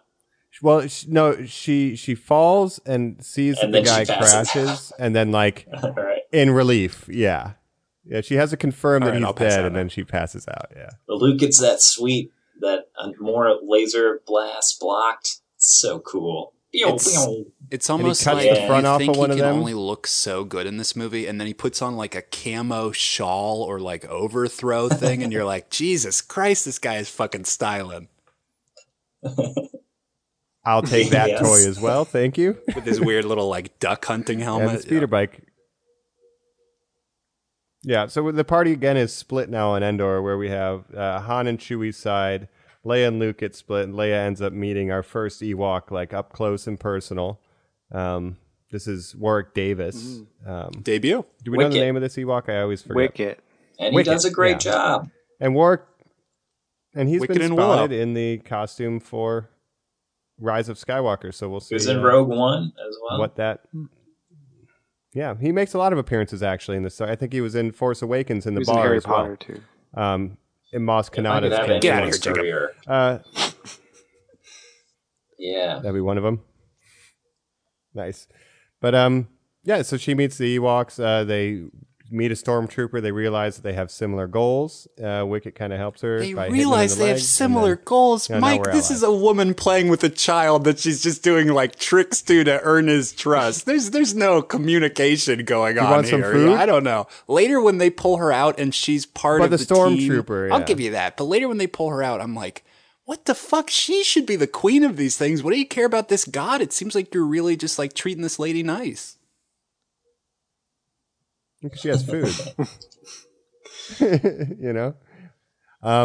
But, you know, eventually, yeah, the party starts. We got to go find Leia. And they, Chewbacca's stomach kind of gets the better of him. I love that. We've all been there. We've all Always been there. thinking Our with your dog stomach. just fucking runs away and gets in the trash, and you have to go, Chewbacca, no! Get over here! I do love the like Exactly. his confused noises and like, ooh, like he's I'm hungry. Like, please don't touch that thing. And then they get caught up in the net. And then we almost get another lightsaber moment. yeah. You know, Han's gonna Han, get to can you use a give my lightsaber again. Yes, please. R2 R2, cuts and one then, thread. R2D2. That's how nets it. work, right? Yeah, and this scene too, like, so they're on the ground after they fall out of the net, and like you don't realize they're surrounded, and the Ewoks kind of emerge from the bushes. But in the version that I have, Yeah. like you can clearly see through the gap. There's two. There's just one standing Really? very still. Yeah, until the I camera think didn't it's walk one out. of those things It's that very you would menacing. never notice on a first watch, but knowing that they're about to pop up, that white one is just standing right there with his That's buddy. incredible. so still. It's like really scary, actually. I wonder if that's in the Disney version. I didn't notice that. I'm probably going to check that out once we finish. It's amazing. Yeah. Yeah, it's terrifying. But they get taken back to the Ewok camp, and they think that Archie or C-3PO because he's shiny and Tell gold. them They're you'll gonna use your sacrifice our magic, heroes. C-3PO. That's right. Tell them you'll use your magic if you get angry. Oh, but what magic? I don't have magic. I'm an idiot because I've seen you do amazing things and I'm not picking up anything. Yeah, that's the thing. What a Is like, fucking yeah, noodle. 3PO is like so difficult. Like, come on, man, help us out a little bit. He's oblivious. It's like, I don't want to Yeah. lie. Yeah, he's terrible. But we get to see Luke use the Force. Like, he couldn't lift the X-Wing, but he, now levitates C-3PO, and they're like, oh my God, this guy's got some magic, and then, our heroes get freed, basically. What do you think about the sequence, Adam? The whole sacrificial dinner and thinking C-3PO is a god, and that's whole little...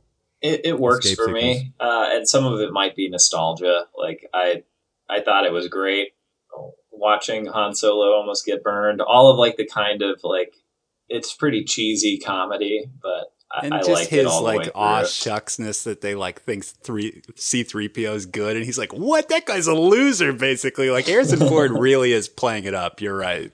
Yeah, and just immediately grabbing the spear and being confronted. Like Harrison Ford is the Point worst that at somewhere interacting else. with the Ewoks.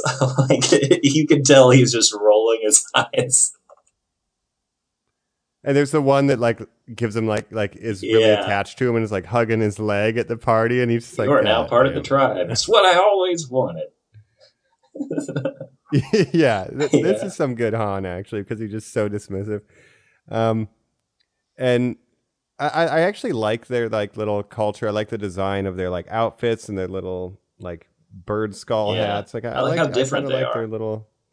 I like A how lot of different they genetic are. diversity. What would you guys say is playing Definitely. those little versions of them? They're babies. They're super small versions. Because I was looking this time, I was like, is that a practical monkey, like some sort of small thing that they're shooting, or is that a fucking puppet? I think it's a little hand puppet, and they're probably the only thing in the Star Wars universe that's like close to being as cute. Yeah, as baby Ewoks, very cute. They are. There's They so are much very better And I also- Porgs, was all I was thinking. I like porgs. I like Fuck porgs porgs. too. Come on. No, they're delicious. But I do like the scene where C-3PO is explaining basically the plot of the other two movies. That is With sound effects the and everything? best. Ooh, chaka wee, and he's like doing the ship going. And you see the one guy, he's like smoking a little pipe. I love it. Dude, I and, love and it. they're all Han Solo like looks over at Leia and like gives her a smile at one point. She kind of puts her head on his shoulder, touches him. Again, it's been 6 months. The last time they spoke was her saying like "I love you" and him getting encased in carbonite. So that relationship's moving a little fast, but it is so sweet. They like. I always like that sequence. This is the first time that I watched it, and I was like, "What the heck is he saying?" Like he's saying one sentence about each major event. There's no like context Because that's for the thing. anything. It's He's so literally strange. explaining the plot But of A New Hope like and Empire. Adam's saying, it's like one sentence, he moves his hand, it's the Millennium Falcon, next is Darth Vader, and then he'll just kind of make a different noise. I'm like, I've seen these movies, C-3PO. I know that's not how it played out. And then Chimney Tudu, and then Neech Vader, and everyone's like, "Oh." He's just giving him the basics, you know. I mean, I think it works. Like I'm nitpicking, and it's silly too. I like all the sound effects in there, and Yeah. of course, like I like the Ewoks reacting like they're seeing the first footage of a train. You know, Yeah. like they've never heard Yeah. reproduced audio. Oh my Right. god! True. And just explaining like, oh wow, your guests are like Yeah. a big deal, you know. Like I think that's pretty cool.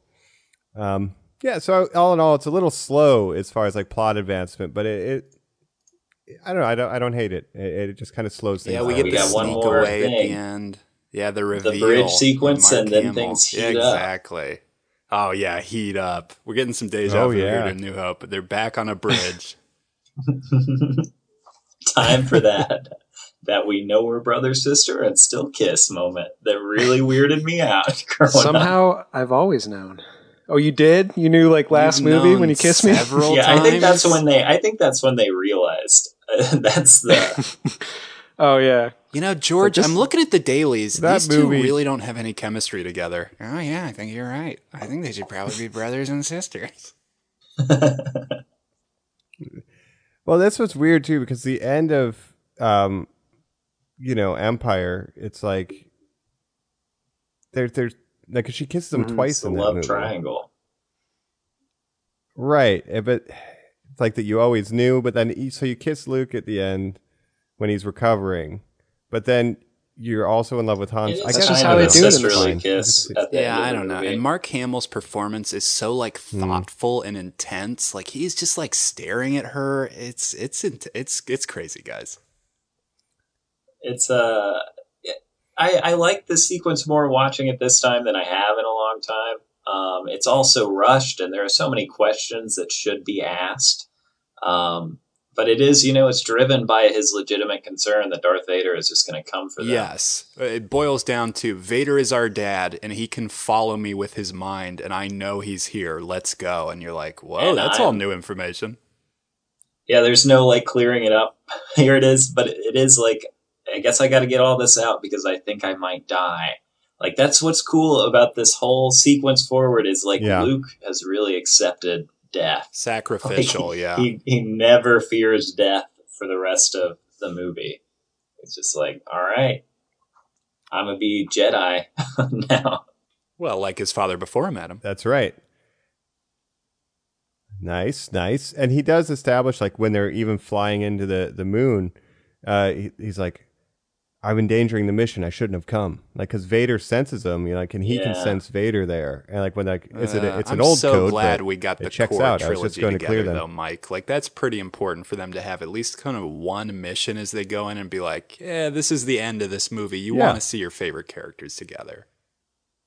But he is aware that, like, he is being tracked. So, yeah, he's got to get it all out. It's also weird where Leia, like, do you remember your mother? Like, there's that whole bit that's a little muddy really by the bothered prequels. me, when I saw Episode 3, because that's so clear.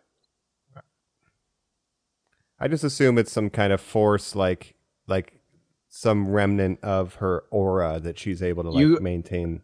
It was imprinted. You guys don't on her, remember maybe. your mom from like right when you came out of the womb? I do. And was handed immediately to a Right. robot. Your mom wet died of a nurse. broken heart, though, Jacob. Yeah. That makes sense. Yeah. I thought my Physically, mom there was was nothing the wrong robot. with her, but With force powers, since you can look forward, can you look back, Mike? That's an interesting question. Maybe she did have some sort of dream of that moment. Yeah, it could have been imprinted. And there's like another moment where they sense each other. Like she senses Luke later. So, yeah, but he's got to, like Adam said, he might die when he goes and he knows that their father's there. It's also weird that she's not like, wait a minute, that guy that imprisoned me is my dad. Yeah. Like it doesn't really or hit Vader, her because Vader the never way that you like he talk. finds out that he has a sister, but I don't Way think later. he finds out that it's Leia because he doesn't have any reaction to like it being Leia. It's just that he has a sister. sister. Yeah, so She does that's in have the an third act. appropriate, like, everything catching up breakdown, further complicated by Han Solo coming out and being a dick. And Oh man, yeah, that's actually some of the best part of this. He's like, Yeah. Oh, "Nothing, Luke, huh?" you can tell Like, Luke, right? Oh, so Yeah, I like what that were you bit guys too. talking about? You think that's some of the best? Guys, I was like, what? We're still doing this stuff? Well, it's because he's just oblivious, and then he kind of puts his foot in his mouth. kind of I jealous. hated it Yeah, growing up. I like that. And I didn't understand the, like, hold me. I was like, what is going on? But having grown up and been in relationships, it all kind of rang true to me. It's all a little It's like, complicated. Oh, lucky. I mean, they all fell Right. apart. I just watched Star mostly Wars. with, much older people trying to take my money. Anyway, like Palpatine. But yeah, so like I like that. Like as an adult now, yeah, I like that more than I did as a kid because it's like sometimes you just don't have the ability to Especially when you express just everything found that's going on. out You just need a hug. a dude you kissed is your brother, and the guy who tortured you is your pa. Yeah, and you turn around and your boyfriend yells Yeah, at you for I need talking some to your time to brother, and you're like, process. it's kind of Yeah. a small world, isn't it? Like, my dad blew up my home planet. He's like, what? George has also said they're a soap opera, and I guess Yeah, that and matches Richard up here. Marquand is the soap opera-ist director. Thank you. Like. Exactly, Adam. Yeah. And it's not even, he says it's not sci-fi. He hates that term. It's not science fiction. It's not sci-fi. It's space opera. You know, what I'm doing is telling Shakespeare in the stars. And you're like, oh, boy. Honestly, though, I think as we move towards Act 3, I think that's a pretty apt description of what we're about to get into. If we don't have anything else for kind of this preamble to the climax, I'm ready to jump into taking down the shield generator and, facing down the Emperor and Darth Vader. Yup, Commander. Let's...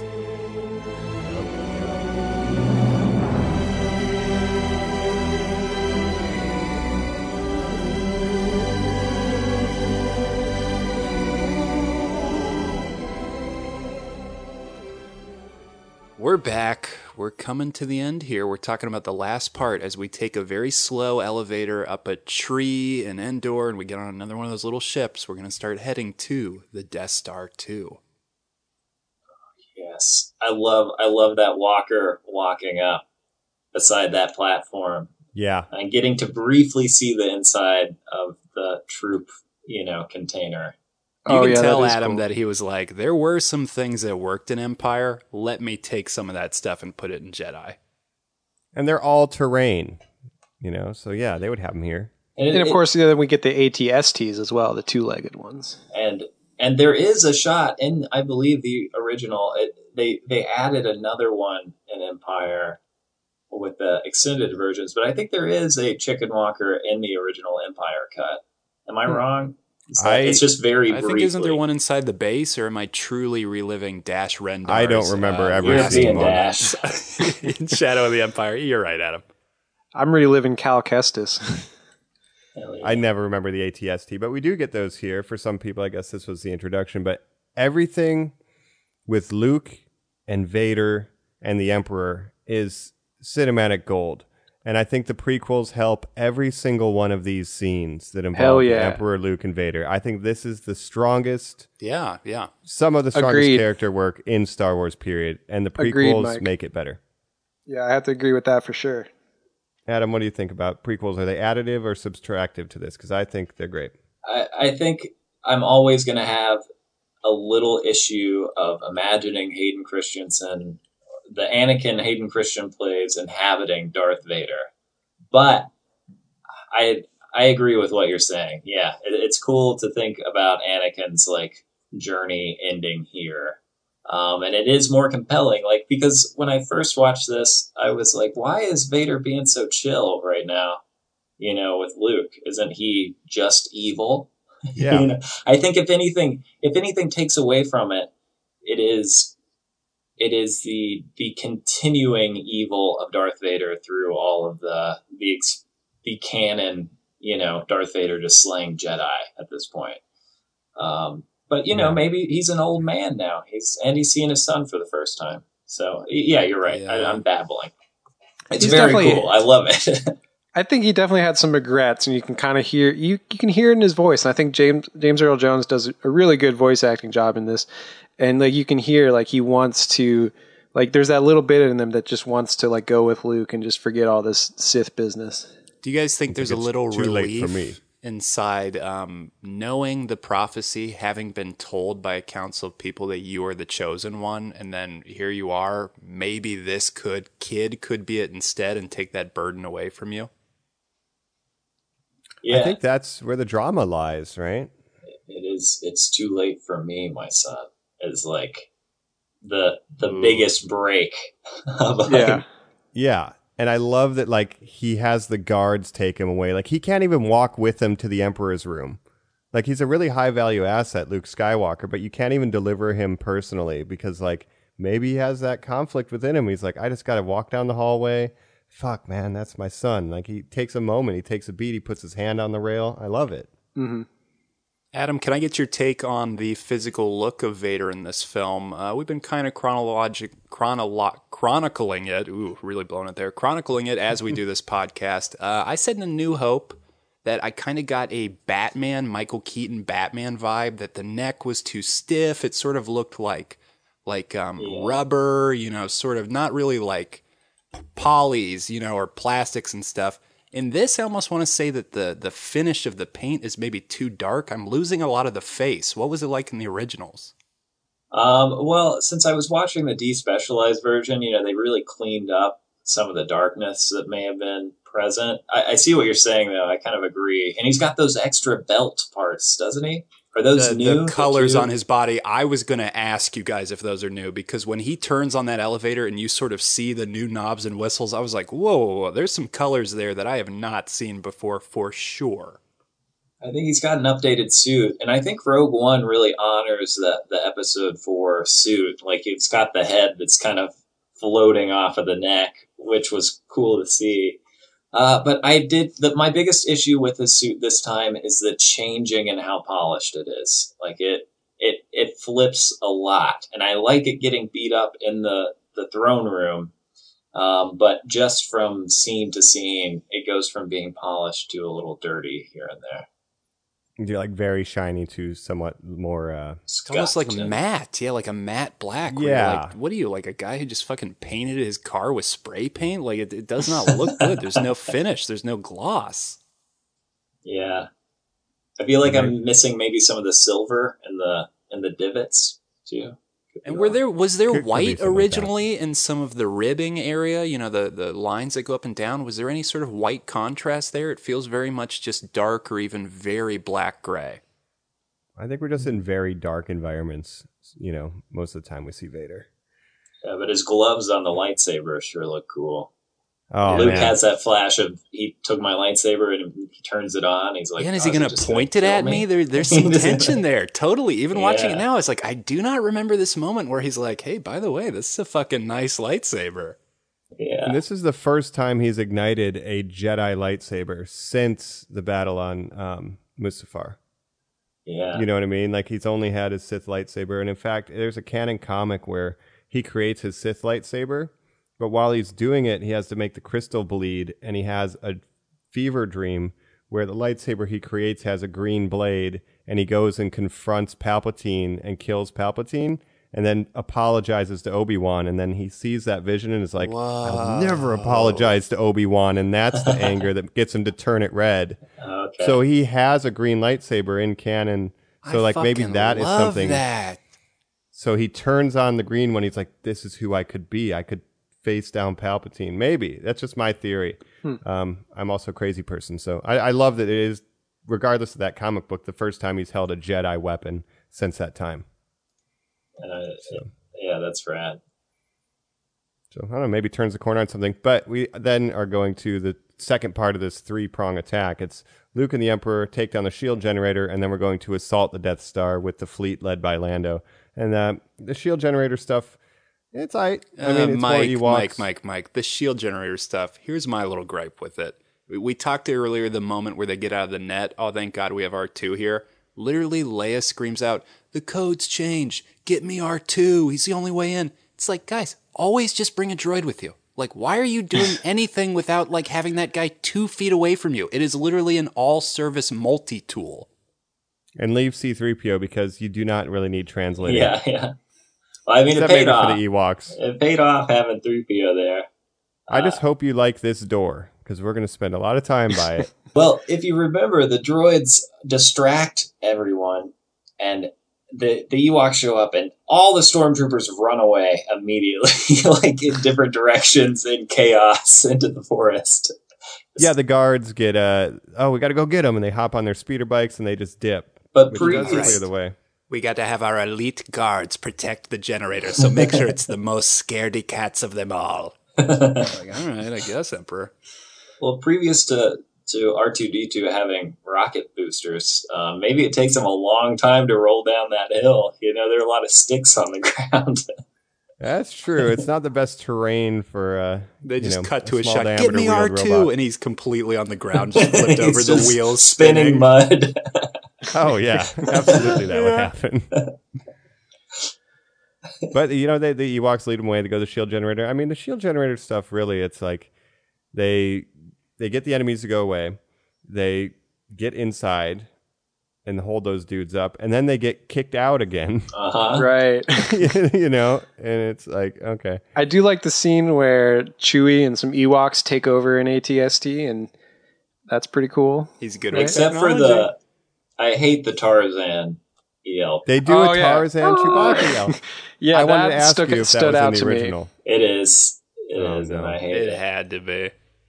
Another thing that stood out to me that seemed really out of place was like a speeder bike gets like caught on a rope or something, then it goes around a tree like a tetherball really quick, but the animation of that looked really weird. I don't know what it looks like in the original, but strange.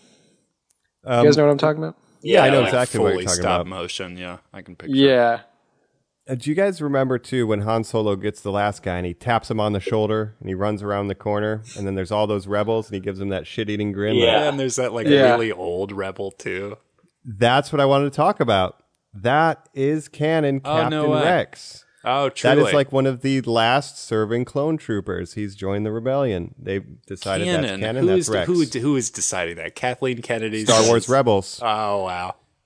Dave Filoni, our favorite. Oh, Was you're Rex right, Mike. always an unaltered clone? Was he trained up? Because don't the clones age super fast? They're supposed to. Maybe he's just really And then they hit a hanging on. Well, that's why he has white hair and stuff. That's why he's not leading the assault as he should be. Yeah, you're right. He's But- pretty much done. And then he never had a conversation with Luke where he's like, yeah, I knew that Obi-Wan guy. Like, I we knew did a lot Darth of shit Vader. I together. served with General Skywalker in the war. You say your name is Skywalker? Shut up, old man. Exactly. Yeah. The coolest thing in this sequence to me, for some reason, is just the AT-STs blowing up trees. Looks really cool. The It makes trees them seem splintering. devastating. Yeah, and It then does. they cut back to space. Yeah, and like we see some of that devastation in the Mandalorian. AT-STs love blowing up trees. Yeah, I could not stop thinking about all of that during this. Mm-hmm. It's hard. My favorite thing about this actually is the interior of the shield generator. One of my favorite things about Star Wars is interior sets, like Imperial compounds, especially when we're moving through them. You know, we're seeing different areas, and I love those power generators that run kind of infinitely. I love the idea of just watching troops go into places, plant bombs, keep moving. Han Solo loves doing that. He loves going into places, planting bombs, and getting out. Yeah, but he's wearing a long sleeve now, Mike. It makes sense, okay? Yeah. I do like the design of this, and I remember playing like an old PC game that involved like you had to storm this part of the compound and like having fond memories of the long hallways. Yeah. Yeah.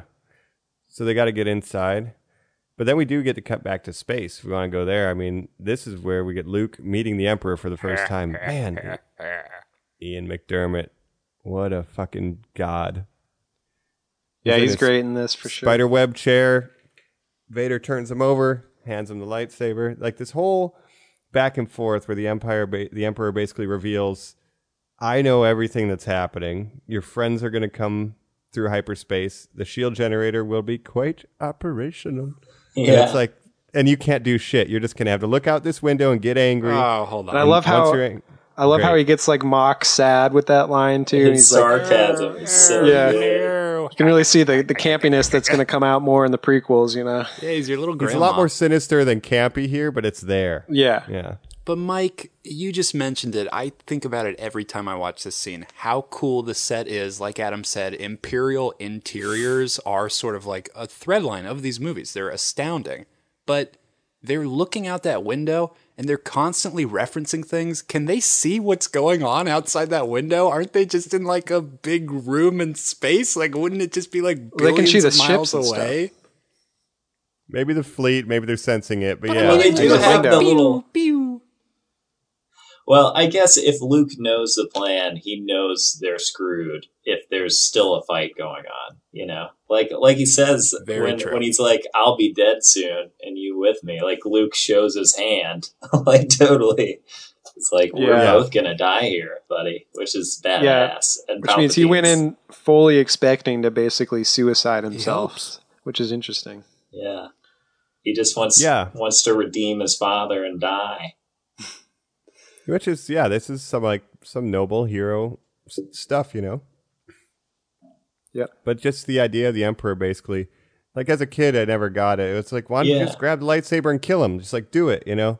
But now having a better understanding of the pull to the dark and like the Emperor's just like, all your friends are dying. You can't do anything. And if you get mad, it's only going to serve the purpose that I want you to serve. If you even react, I win. It is a very online trolling of like, oh, yeah, I make these dumb comments every day. Oh, but if you react to me, I guess I'm just living in your head. I'm living in your head, bro. It's like, oh, I guess so.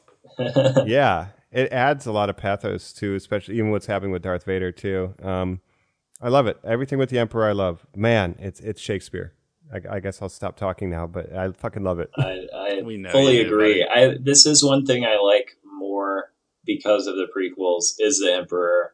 I never Definitely. fully appreciated him as a kid, but I like this throne room scene now more than I ever have, which is Adam, if satisfying. we're talking OGs and we're talking your original for this number 6, is he's not even a Palpatine here. He is the Emperor. Yeah.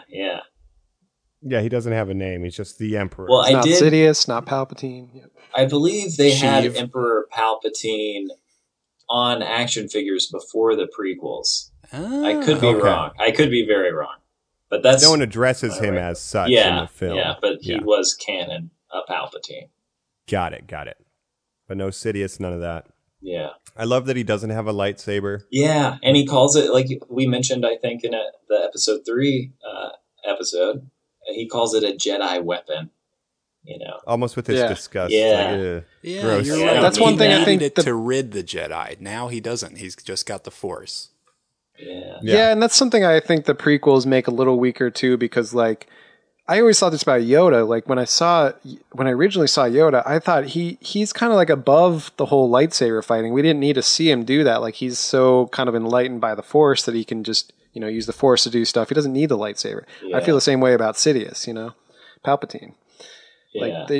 Although I mean their fight was in Revenge of the Sith was what it was, but I just don't think it was necessary for them to be lightsaber fighting. Well, yeah, I always thought the lore was that the Sith didn't even use lightsabers necessarily, that Darth Vader only had one as a holdover from this is how he was trained to kill people. So he's like kind of unique in that he's a bad guy with a lightsaber. Ooh, I love that.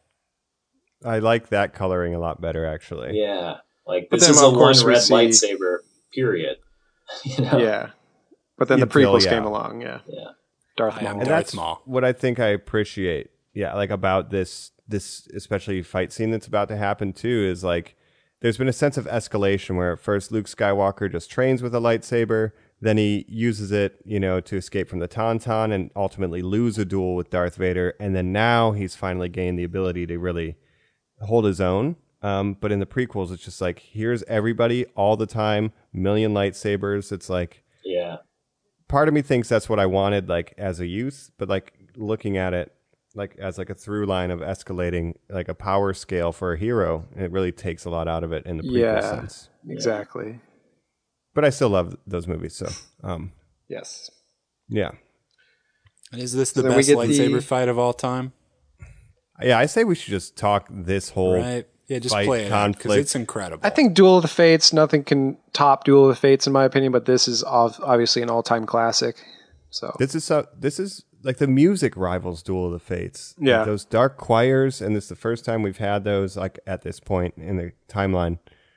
Oh man, goosebumps. Adam, what do you think about this fight? I still prefer the one in Empire just because, like I said, one of the highlights of Star Wars for me is moving through these sets, and the fight in Empire, it's cool set after cool set, and ending in that. So that one is my favorite, just from like a spectacle standpoint. This is a close second though. I mean, like I said, this is the most I've ever liked it, so it might change. It might grow on me. Colin, what do you think? Yeah, go ahead. Sorry. I'm with him, man. I'm right with you, Adam. Same. I said in that Empire one, the way that they literally go like, okay, we're moving in this lightsaber fight. This, you're in the Emperor's throne room the entire time. I would say the only strength that it has is the performances and the editing, because you get very pained, sparse language from Mark Hamill. Like, he only really talks when he's like, Father, stuff like that. But the reaction shots cutting to, a completely blank face, just a helmeted, masked man, but you feel sadness and tension and pain from what's being screamed. It's like, that's amazing. Yeah. Absolutely.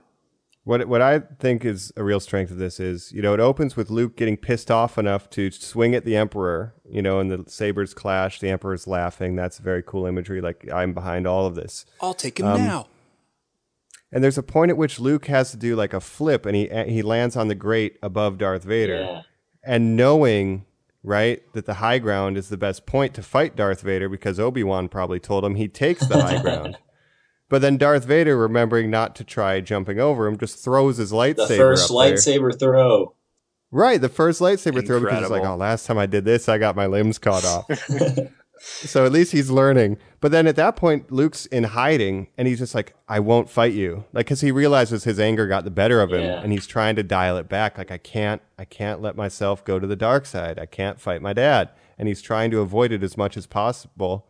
And then Darth Vader's like, no, you're going to die. And he forces him to defend himself. That's some of the stuff that I think is great. And For sure. Yeah. Palpatine just watching all that drama unfold, hoping that Vader, his servant of all these years, totally hoping he dies. Just rooting colors for of the it. death of Vader. Just like the Dooku Parallels, thing. parallels to Revenge of the Sith, when he's wanting Anakin to replace Count Dooku, and then he, has him kill him right in front of him. Do it. Yeah. Yeah. Poetry, they rhyme, man. It's amazing. And that's where Darth Vader kind of learns your feelings betray you, right? Yeah. Like, Well, that is the death of Sister. Darth Vader. I would say that is the rebirth of Anakin Skywalker, Mike. yeah, I think so too. So, but that's what gets Luke to go full rage mode. And this part where Luke is he's not even using combat techniques. It's just pure wailing anger on and him. rage. This old robot man wailing on him, right? He I think kicks it's a his great ass. moment because he cuts off his hand, he sees the wires and stuff, and he's like, oh, he has a robot hand just like I do. And he looks at his own hand and he thinks about it. And that's just such a great moment as well. I'm becoming my father. Yeah. Super cool. Yeah, and you're basically and fighting Darth a Vader- ghost. He's so broken. Like, Darth Vader is so totally broken. Literally, exactly. It's really cool, man. And more machine Luke than man now. throws the lightsaber away, and it's just like submits to death, essentially. So oh, rad. man, what a fucking badass. Yeah, he just throws it down. Cooler than anything any Jedi has done in the prequels, Like, Yeah. Literally laying down his weapon because he will not take aggressive action out of anger. Amazing. yeah. It's rad. And then, of course, we see Palpatine. He, doesn't like that, so then he starts hitting him with the lightning. Getting that unlimited power. And So again, weird. if you're not if you are a Star Wars fan, if you've seen all of these, you've never seen anybody do this before. So what are you feeling in that moment, guys? I was terrified. I mean, you never saw anybody shoot lightning. It's like, this guy is super dangerous. I thought he's like, oh, I'm unarmed. Oh, you're very armed. It was terrifying. Adam? I mean, it's just such a swing of emotions to take it in for the first time as a young child. And you're also intercutting with everything else that's going on. So I'm just Father, waiting for somebody to please. come and rescue him, maybe. Oh no. And also, I hadn't ever really seen anything that violent before. I saw this when I was 4 years old in a very sheltered, environment. So seeing Luke writhing around, seeing my hero writhe around on the floor in pain, basically begging for his life, for his father to rescue him. It was just I don't even think I was able to process it correctly. Yeah. Now having the context of Anakin's story and now Luke, just learning who his father was. And it's just when he's calling out and you see Vader looking at Palpatine, it's so poignant and it adds so much context that I didn't have when I was a kid. I didn't understand why he was conflicted or why he even helped. I was like, well, I'm glad he did that. Yeah. Yeah. But then you get the two no's, and the first no I think is really good, where he's just like, no, and then he's like, no, And again, My that kind of version mirrors doesn't have that. Oh, that doesn't have that? Yeah, I got Adam? no nose, baby. I was No so nose, baby. mad. Oh. So We mad got our the first time nose. heard I the was going to nose. say that was a cool addition. That's a good too, change. Jacob. I Yeah. agree. I think that's a very I it ties it disagree. into his weird. But you got to see how they're It's a done. better because no than it's- Revenge of the exactly, Sith. It's not a bad performance at all. There's so much emotion in it. Like, Yeah, and then he Frankensteins him. He picks him up with one hand, basically. yeah. It puts the stub in The there. quietness of the original, though, without the nose, just that back and forth. Like, there's still conflict left in it when he's doing it without the no. Yeah, You I definitely guess I didn't don't even know realize what that was a he's doing change. as much. Yeah, I forgot I was that. I was watching it like I was finishing it on the laptop sitting in bed, and then my mouth was just wide open watching this scene with like the glee of a kid as he's just looking back and forth with no dialogue. I was like, this is so strong. Yeah. It blew me away. I guess I do remember that now how the original went. But I have to say, I think it's a good change. And it also reminds me of Clone Wars, or not Clone Wars, Rebels, when he is fighting with Ahsoka. And there's a moment where his mask is split off. You can see one of his eyes. And he says, Ahsoka. And there's that moment of like recognition where he's remembering like his past life. yeah. He almost And it looks reminded me- gentle before turning cruel again. Yeah. Mm-hmm. And so that no reminded me of that. And I think it's much better than Revenge of the Sith no. So good change. A billion And times this to better. me is the return of the Jedi, as promised in the title. There you go. The Emperor but explodes guys, into blue. I was going to say, we see this maniac explode. We haven't even talked about it, but Lando's going on his own mission. He's been in the Falcon the entire time with our favorite character, Nia Nub, obviously, as his co-pilot. And Obviously. the shield generator was operational. It was a trap. Yes, it was. And he spins around and finally gets to blow it up as we see, I guess, the Emperor's body fall down into it and explode. I guess, right? Anyways, Maybe, who knows? maybe not. I But think it then we goes get... directly into the reactor core. Yeah. I think what's established in Star Wars is that if you get thrown down something like a pit like that, there's a possibility you could survive. You know, it happened with Darth definitely. Maul, happened with Luke in Empire. Hey, and now, tell that to Samuel Jackson, dude. I'm there with you. Sith Training 101 is how to survive a deep pitfall. Yeah. Yeah. And guys, lesson 2 is the high We get ground. the moment here now, which destroys my childhood, maybe destroyed yours, blew your minds, who knows. We get a weak Vader getting dragged out by his son. They're having a small conversation. Get this off of me. I can't breathe. I want to see you with my eyes. We get Anakin Skywalker's face, guys. Yeah. And it's also muted. The music is quiet. There's just like, even right after everything just like lowers down in tone for that. And I do It remember looks like a being moon bothered. man. Truly, because you see the white face, the sort of exposed crater back head, the fact that like the really jutted out winged, front of Vader's helmet, what I always assumed was his mouth, is like way lower underneath the rest of his head, where I'm like, what a weird setup. Yeah. But it makes him look more frail and kind of sad, and like you feel sympathy for him. You had eyebrows in your version, right, Adam? I didn't recall not having eyebrows. So Whoa. That's another good change, I think, because the eyebrows don't look good, and I think it does look a little thick. better without the eyebrows. If you fall in a pit of lava, Yeah, but you're still going to have your eyebrows, though, Jacob. Maybe. Maybe. I do love that line, though. Allow me to look upon you with my own eyes. Yeah. Right? Yeah. He never knew I loved it. that he had a son or a daughter this whole fucking time. Mm-hmm. Because he thought Padme just died. It was always too much for me growing up. Like the drama was too high. I like it a lot now, actually, and I'm very happy there's not an "I love you" moment. Yeah. There's just like he's not trying to even make up for all the terrible things that he's done. He's just like, you're right. There was something good left in there. Like that's all I got. Peace. Tell your sister Oh. you were right. Guys, I love that. Adam, I love that, man. That's it's so powerful in its somberness. I would love to see one of those edited super cuts. You guys have talked about like some other Obi-Wan ones where he reflects. Yeah. If there's one where he gets like demasked Vader, and it's a bunch of like Padme scenes and stuff. I would like that actually. Killing the sand people, like regret. Yeah, exactly. Going through his entire life of just like, and then he just sort of quietly gives up and goes away. You're like, damn. He does not get to be a Force ghost. You know, he does not. He gets to be a Force ghost, but he does not get to give his body to the Force. We should say there's probably not enough left. Yeah, or maybe that's all weird. What if Force just his stuff, head but- disappeared, Mike? and his 1/4 of an arm and like his chest. Yeah, and it just That's sort all of like that's left, drops, right? but it's still like really full in the Vader armor. His Force ghost should just be this amputee. It looks like, what the fuck? Yeah.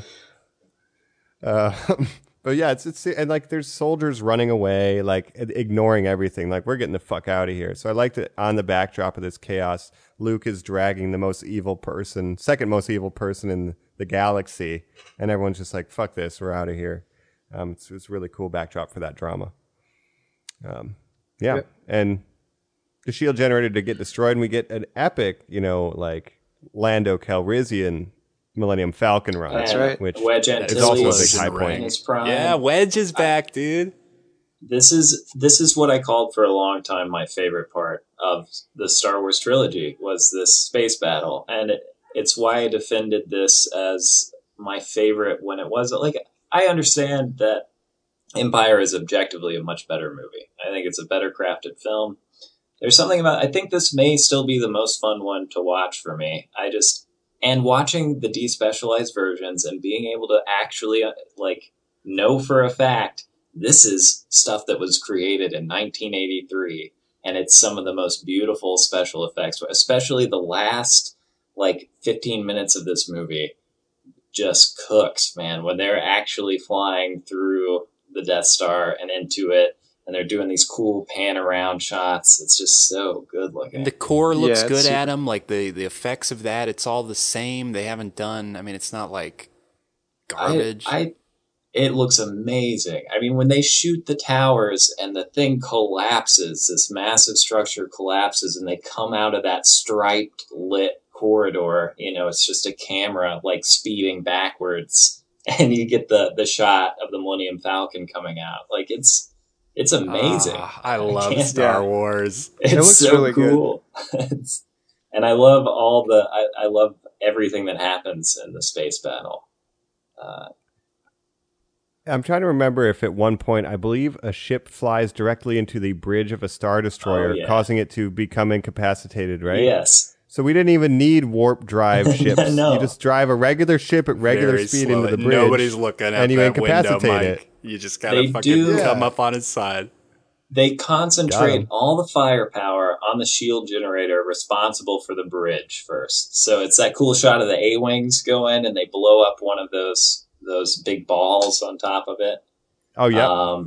And then you get the A-wing that crashes in. It doesn't make any sense that it then just plummets into the gravity of the Death Star. The steering wheel got it's not. put forward. Yeah, it's dragging. Yeah. You're right.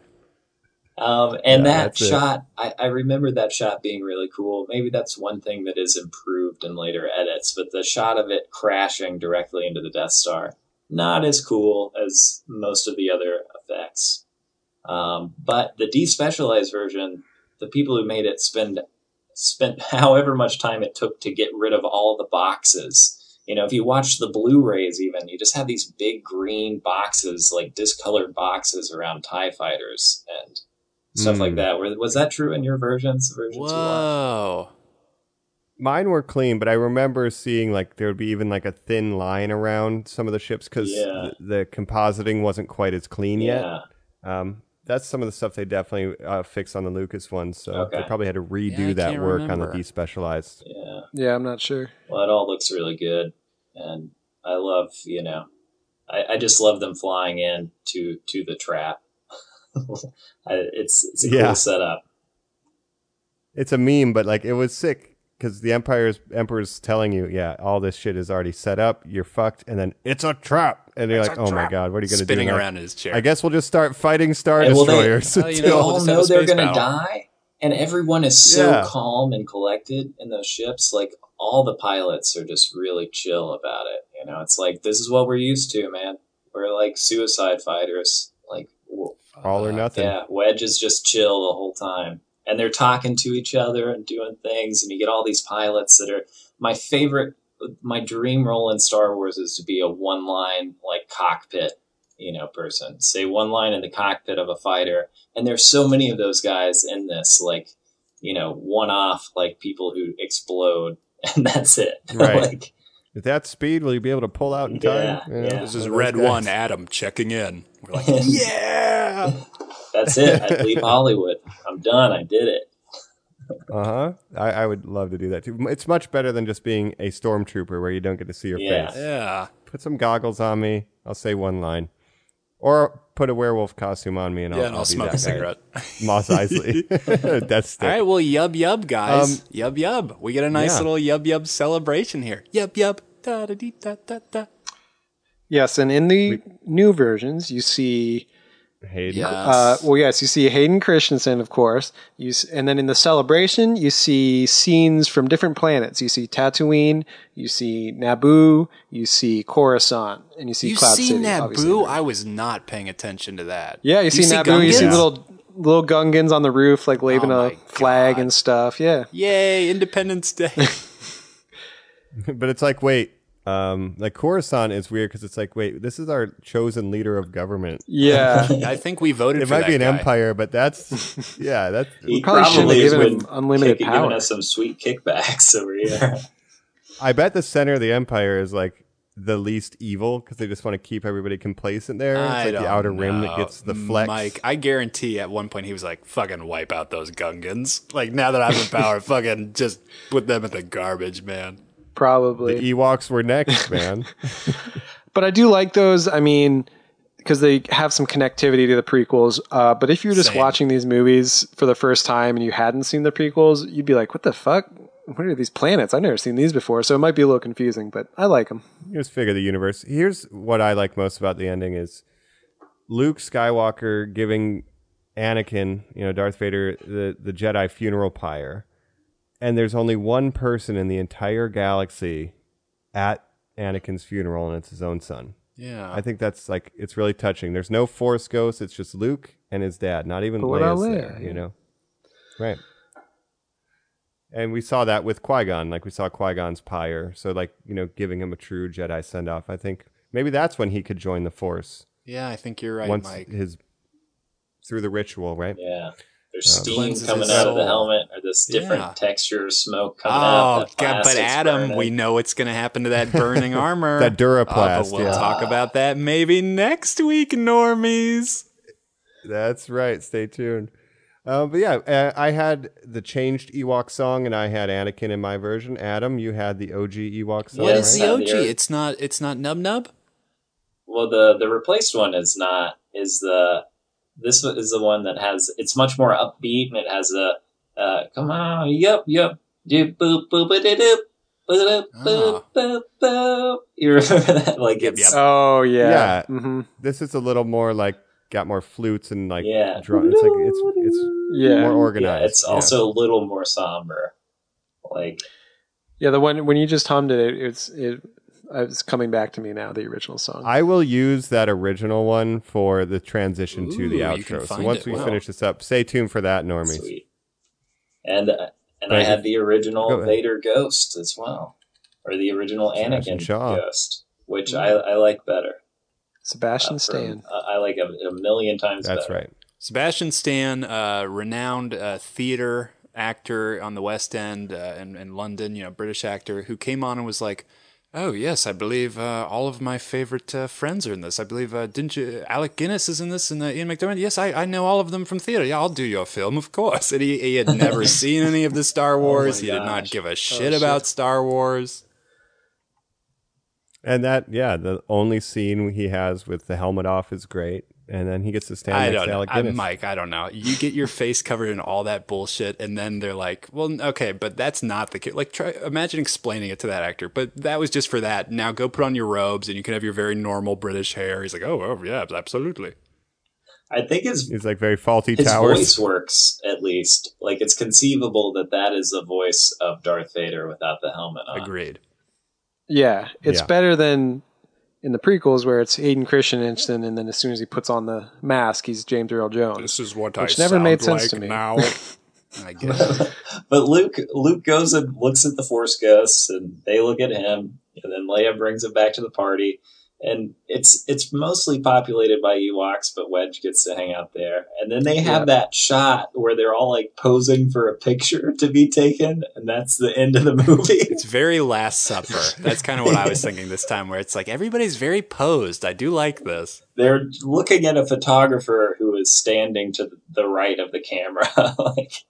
That's true. Yeah, I'm looking at it right now. But just prior to that, we get Ewoks playing the drums on the Stormtrooper helmets. There's a lot of drums presumably in this were the main movie. course. Check out Apocalypse Endor. Yeah. You want more of that? What are they eating for this dinner? I didn't see any other indigenous species on this planet. But that's Return of the Jedi. I would have loved it if it was Sebastian Stan, because like he gets to return and be his true self as an old man. Sebastian Shaw, not Sebastian Stan, the Winter Soldier. That's right. Yeah, I kept saying that. I said it earlier as not in this. I had to write I said out it earlier the as a joke. Anakin actor because I thought you guys would think it was Sebastian Stan. Oh Jesus! Well, I just said it a minute ago as a joke, and then Colin, I think I convinced you that it was Sebastian Stan for a minute when we were just talking. Oh shit! Well, if we can go ahead and walk this way, we'll hit the wrap up and get our final thoughts on The Last Jedi. Nub nub. Nub nub. It's a yum nub. I told me to be chicken. Then Luke got fling. Oh,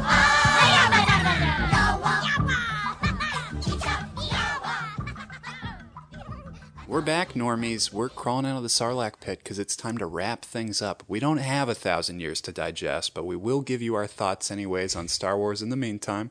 As you know, on our little wrap-up here, we've been doing the good, the bad, and the ugly. We've been talking the Jedi, the Sith, and the Jar Jar of the Star Wars series. I'll go ahead and start here. I'll say my Jedi is that this is my favorite movie. This is the best one. We talked about all of its positives. I like how Luke looks. I like how it flows. I like the adventures that we go on. I don't necessarily like that Yoda puppet. I will say that that's my least favorite thing in this movie. It looks absolutely insane. In a movie that's full of great special effects, you have to wonder why they dropped the ball there. And I'll say my Jar Jar for this film, there's a pretty key moment that we just bypassed, guys. And that's the fact that the Ewoks were so popular, they got their own movie spinoff. And if you were like me, you had the Ewok movie at your grandparents' house as one of the only tapes that they had. So you would watch it and think, hey, at least this is Star Wars, but it is so much worse than Star Wars. It is the blue balls of films for that little boy who's like, God, anything, just give me Star Wars, please. And it's madness. Check it out, normies. Yeah, especially after watching Jedi, and then you end up popping in Ewok Adventure. I just pulled it out of the race car tape rewinder. Oh and my slapped God, it in. Mike. It's not what I want. I guess I'll jump in and give mine here. We talked about the good stuff by my Jedi. I am just going to say one thing. It's Darth Vader's redemption, because when I think about the prequels that we've watched up to this point for these episodes that we've done, you see Darth Vader looking at the Emperor, looking at his son. He sees that he never had a father figure. He had Qui-Gon, who was killed by the Sith. His other father figures in the Jedi never believed in him, told him to suppress his emotions. The one guy who he trusted betrayed him, turned him into a robot monster, and is now telling him to kill his only living family. Right? And for him to deal with that and finally get revenge on Palpatine, who started with Darth Plagueis the Wise, right? Like, to see him finally get it over on Palpatine, so satisfying. I love it. It was my favorite thing, period. And maybe all of Star Wars, like having all 6 together. So that's my best. The bad, the Max Rebo band, Jabba Palestine. Oh my God, I forgot his worst name. thing ever. Yeah, sorry, Max. They really did it to you. But then the ugly is just some of the Ewok stuff. It's a little slow. I don't really want to get too into it. But just the way Vader's arc takes him from having a chance to actually save his child now that he has nothing left, I thought that was great. Adam, how about My Jedi is just Mark Hamill as Luke Skywalker, being very cool, and also cool Lando. I like Lando getting to be like a significant part of this movie. My bad is going to be the tactics of the Empire on the Forest Moon. They're real bad.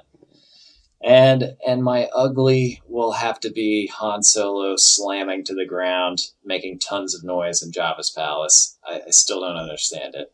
And Leia just playing it cool while there's clearly people sleeping everywhere.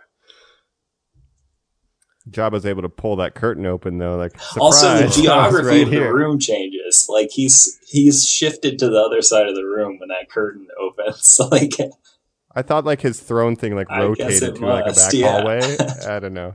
It's weird. Jacob? Yeah. Well, like I mentioned earlier, I mean, this was also my favorite by far growing up and my most rewatched. I wouldn't say it's my favorite of the original series now. I think Empire is better, but it's still a really fun watch, and I really enjoyed watching it. I think for the good, it's the obvious things, Jabba's palace stuff, speeder chase, the lightsaber fight at the end, everything with the Emperor and Vader. And number one and most important is just, this is my favorite all-time Luke, the bad, I'll say I wish they did something other than like another identical looking Death Star, like maybe just change the design, make it something else. Like it can still be a giant space station, but something else would have been fun. And for the ugly, I'll say obviously it's got to be the Jabba musical number. I'm sorry, I have to agree. Like the new version of it is so bad. It's, I think, the worst CG addition in all three movies by far. So yeah, awful. Just it's even worse than Jabba on Tatooine. The first time they did it. Sure. Because the singer with the lips gets like right up in the camera. It's like, it was made for like 3D. Like, watch it in 3D. Guys, it was made for new 5-year-olds who had never seen Star Wars before. Yeah, and it looks like the prequels, which isn't necessarily a good thing. Right. I'm jealous of Adam's viewing experience. I'll have to get my hands on that. Yeah, that sounds good. I have to admit that I think there are some good George Lucas changes, but I think that the bad outweighs the good for sure. But there are some good changes. So it makes it ugly. Have to give him credit.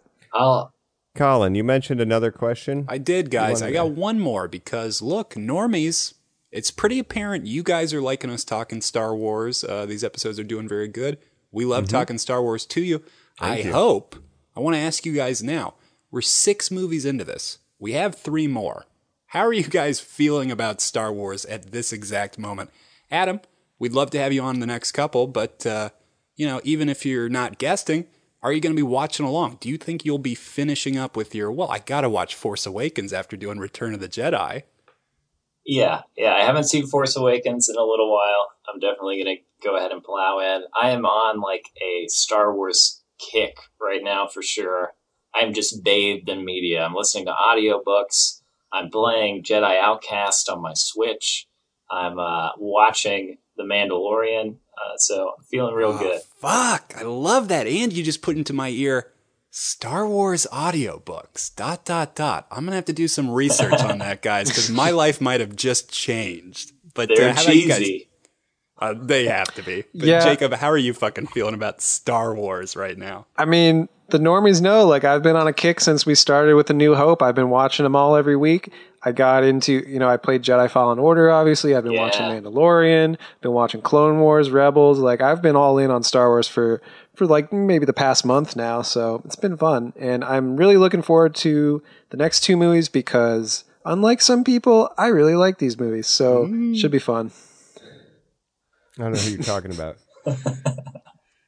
I am, just similar to Adam and Jacob and, probably the rest of us going on this journey up to Rise of Skywalker. I'm just marinating in Star Wars. It's really fun to revisit the prequels, the original trilogy, a little bit of the Clone Wars stuff, because I watched that whole series previously as well in Rebels. So I'm just excited to see how it concludes, and I'm appreciating the chance to kind of reflect and look at everything that has come before to give me a good baseline context for the final movie, which we will also be talking about in a couple weeks. I get So a little excited for nervous. that. It's like we're going to watch that one coming up, and then are we not going to be talking about Star Wars again on this podcast? Normies, will you pay for us all, including Adam, to go to Galaxy's Edge and we can just review it or something? Like, that's what I want next.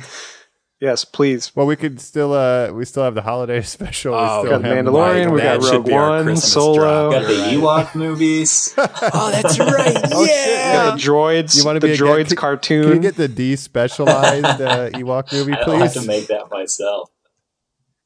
Yeah, burn it. Like literally destroy it. Please. Yeah. It's going to be interesting what happens when we're not talking about Star Wars. I don't know. think my brain is wired for that It's yet. a shift. It's like when we get There's out of no other Halloween media. mode where I'm like, I'm not going to watch a horror movie tonight. What do I do?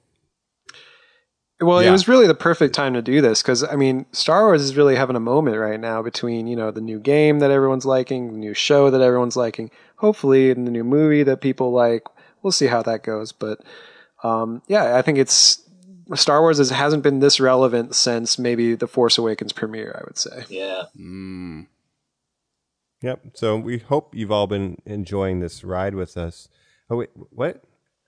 Guys, I'm getting a transmission here. It seems like Han Jolo is sending something over. I think he's got his thoughts on The Last Jedi. Let's go. I mean, Return of the Jedi? You Play say that that. transmission. I'm Yeah, seeing a Return of the little Jedi. blue hologram come up here. So we're going to leave you that, Normies, with Joe's thoughts on Return of the Jedi. Real quick, Adam, if you'll plug your podcast before we get out of here. You can listen to me on Readin' Heathens. You can find it on readinheathens.com or just search Readin', and that's READIN, Heathens, on whatever app you use to listen to podcasts. Do it, Normies. That was a great plug. All right. Well, check us out, of course. Keep going. Keep enjoying Starvember, Warcember, Normies. And I think we're getting the transmission. Beep, boop, beep, beep, beep, beep, beep, beep. Greetings, exalted normies. I apologize for my absence in this episode as I've been off-world, but I wanted to chime in and offer my feelings on the Return of the Jedi, the ending of the original series, with my Jedi, Sith, and Jar Jar, like we've done for every episode during Starvember and Warcember. This is obviously a big one, so I'll start with the Jedi. The Jedi for me has to be the pure nostalgia factor. This is the movie that really I was emulating when I was playing Star Wars as a kid, right? You had the adventures of Luke and Han and Leia and Chewie and even Lando I threw into that mix at this point. That really defined my love for Star Wars, was having my own adventures with these characters that had become fully fleshed out by Return of the Jedi. The opening scene is obviously so iconic and inspired so many trips to the sandbox with action figures. I love it. I remember seeing the special edition when it was released in theaters and, you know, like sitting in a Cinemaplex that was attached to a movie theater. There was a special edition action figure that was Power of the Force Luke, and that was just one of the most vivid movie-going experiences. And it was for something I had already seen, something I had seen 1,000,000 times, but somehow it felt completely new. That has to be the Jedi, right, is the staying power. The Luke Skywalker Jedi Knight all black look, the introduction of a green lightsaber, which we had not seen at that point. These were things that were so iconic to me right out the gate. I love them always and forever. The final battle is obviously an awesome scene, one of the best choreographed fights. It's not too much, it's not too little. There's good interjection with the Empire there. I love Emperor Palpatine's take on the whole situation. This was stuff that really defined what I enjoyed as a child. The adventures I would play, the games I would download later, like Jedi Academy, always were impacted by this. Even the title, Return of the Jedi, I think is one of the strongest in the series. It's just so iconic. Obviously, that was changed from Revenge of the Jedi, which is probably one of my most desired pieces of Star Wars memorabilia. I would love to get a Revenge of the Jedi poster. So that's the Jedi for me. It's the love of Star Wars that was really born out of this movie, I think. I loved the other two, but like we'd said in previous episodes, you see them, the original series, at least with our generation, as one thing, and this is where you have Luke, the badass Jedi in black, and Han and Boba Fett. Like, you really come full force here, and it always will stay in my mind for that. So that's the Jedi. The Sith is maybe a little bit of my feelings and emotions clouding my vision, right? That's a theme in Star Wars. Watching it this time, it felt different. I'll be honest, I knew older Star Wars fans had always complained about the Ewoks.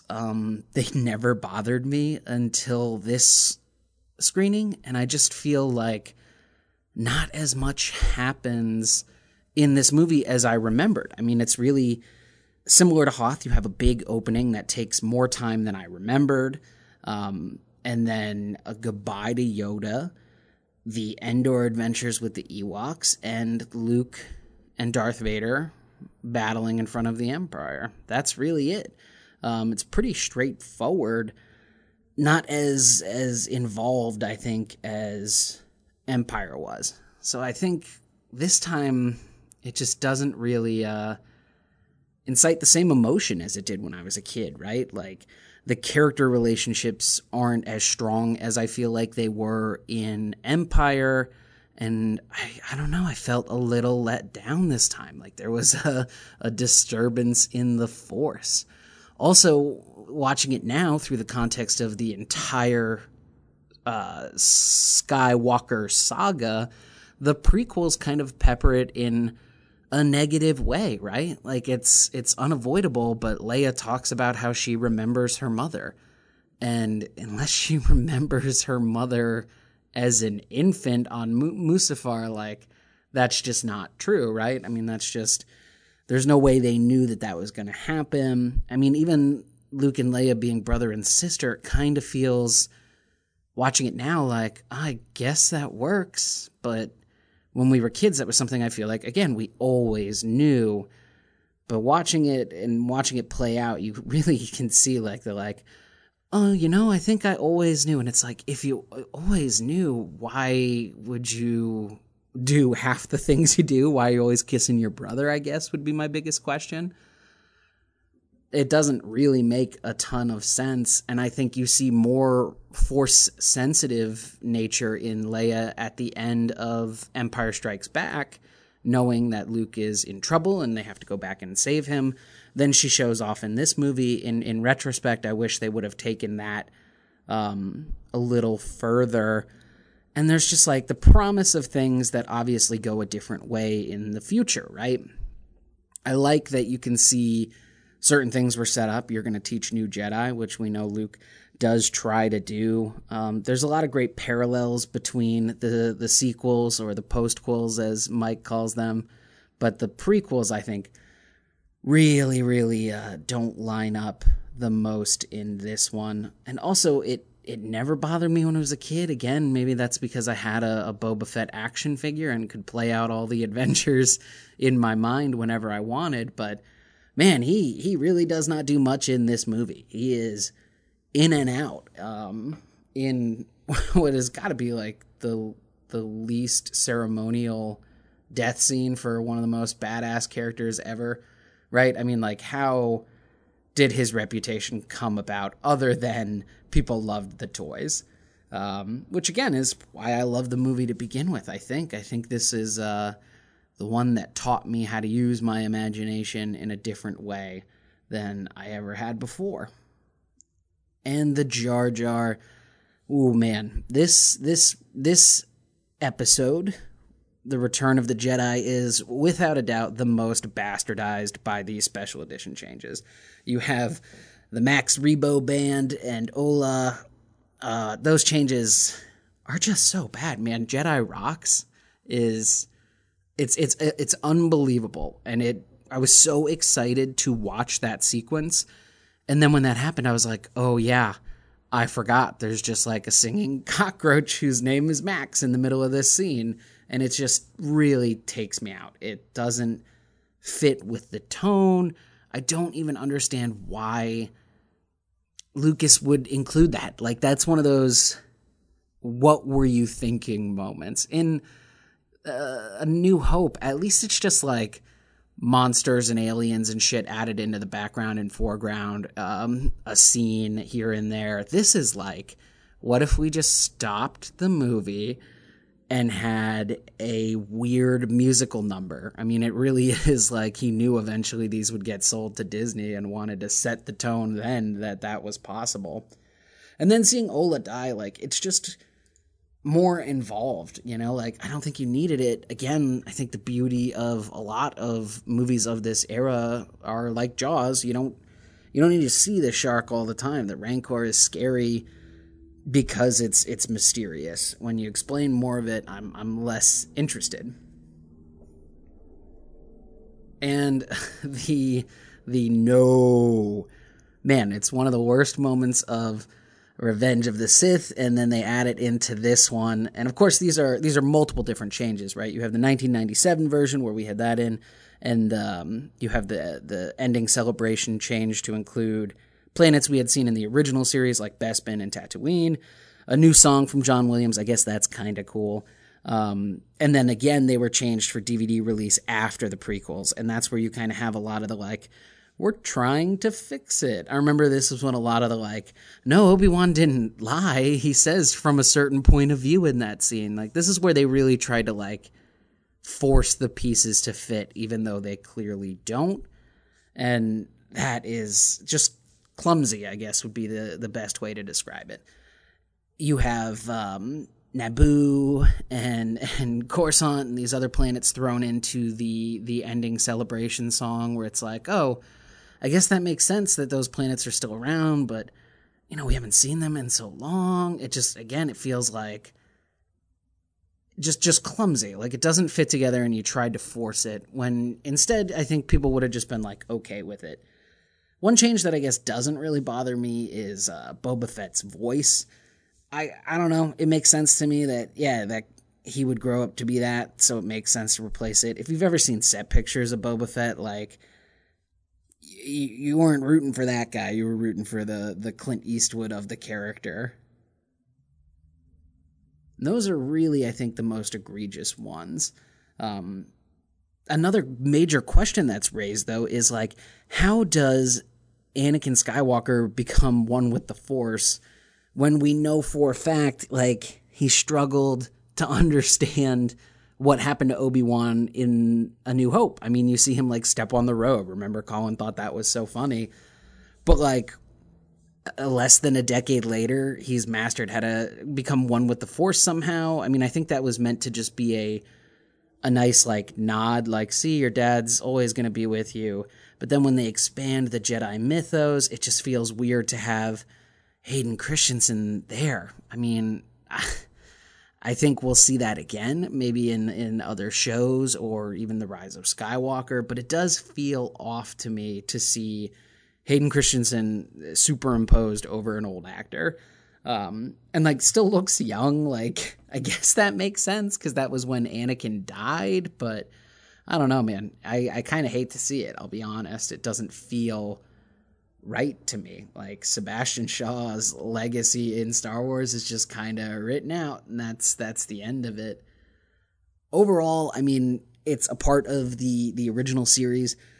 The love I have for it is never going to go away. I mean, I have such fond memories of playing with my toys, of all of these characters, of creating my own Luke Skywalker adventures. The green lightsaber is so cool to me. Like, it was always something that I loved, and then we saw it with Qui-Gon, and I was like, yeah, see, it wasn't just Luke. Like, that's, like, once you're a super badass, you get the green lightsaber. So it's cool to see that.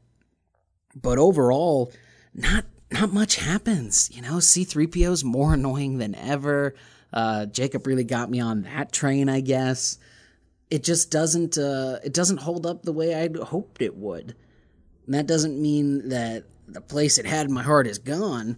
It just, it's just not as special as it used to be, I guess. It's no Empire.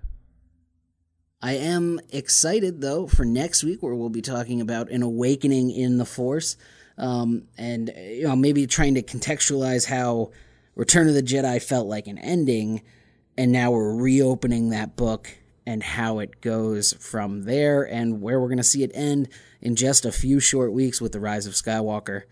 Thank you so much for allowing me to intrude, and, make sure R2 shuts this message off.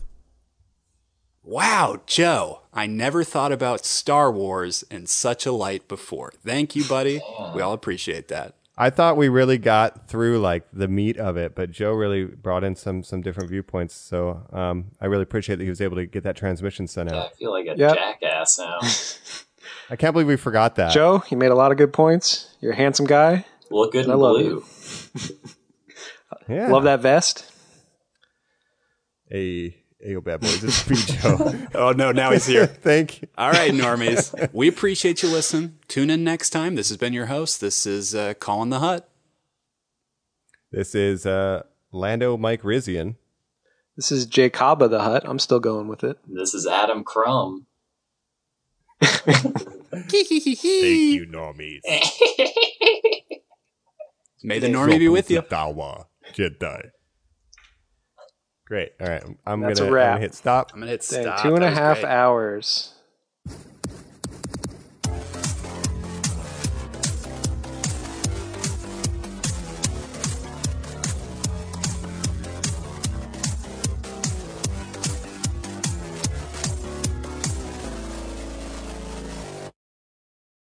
Hello there. Thank you for listening to this very special Star Wars edition of Normies Like Us. We will be back for more Starvember and Warcember, and you will give us a rating, like, and subscribe on iTunes or your podcatcher of choice.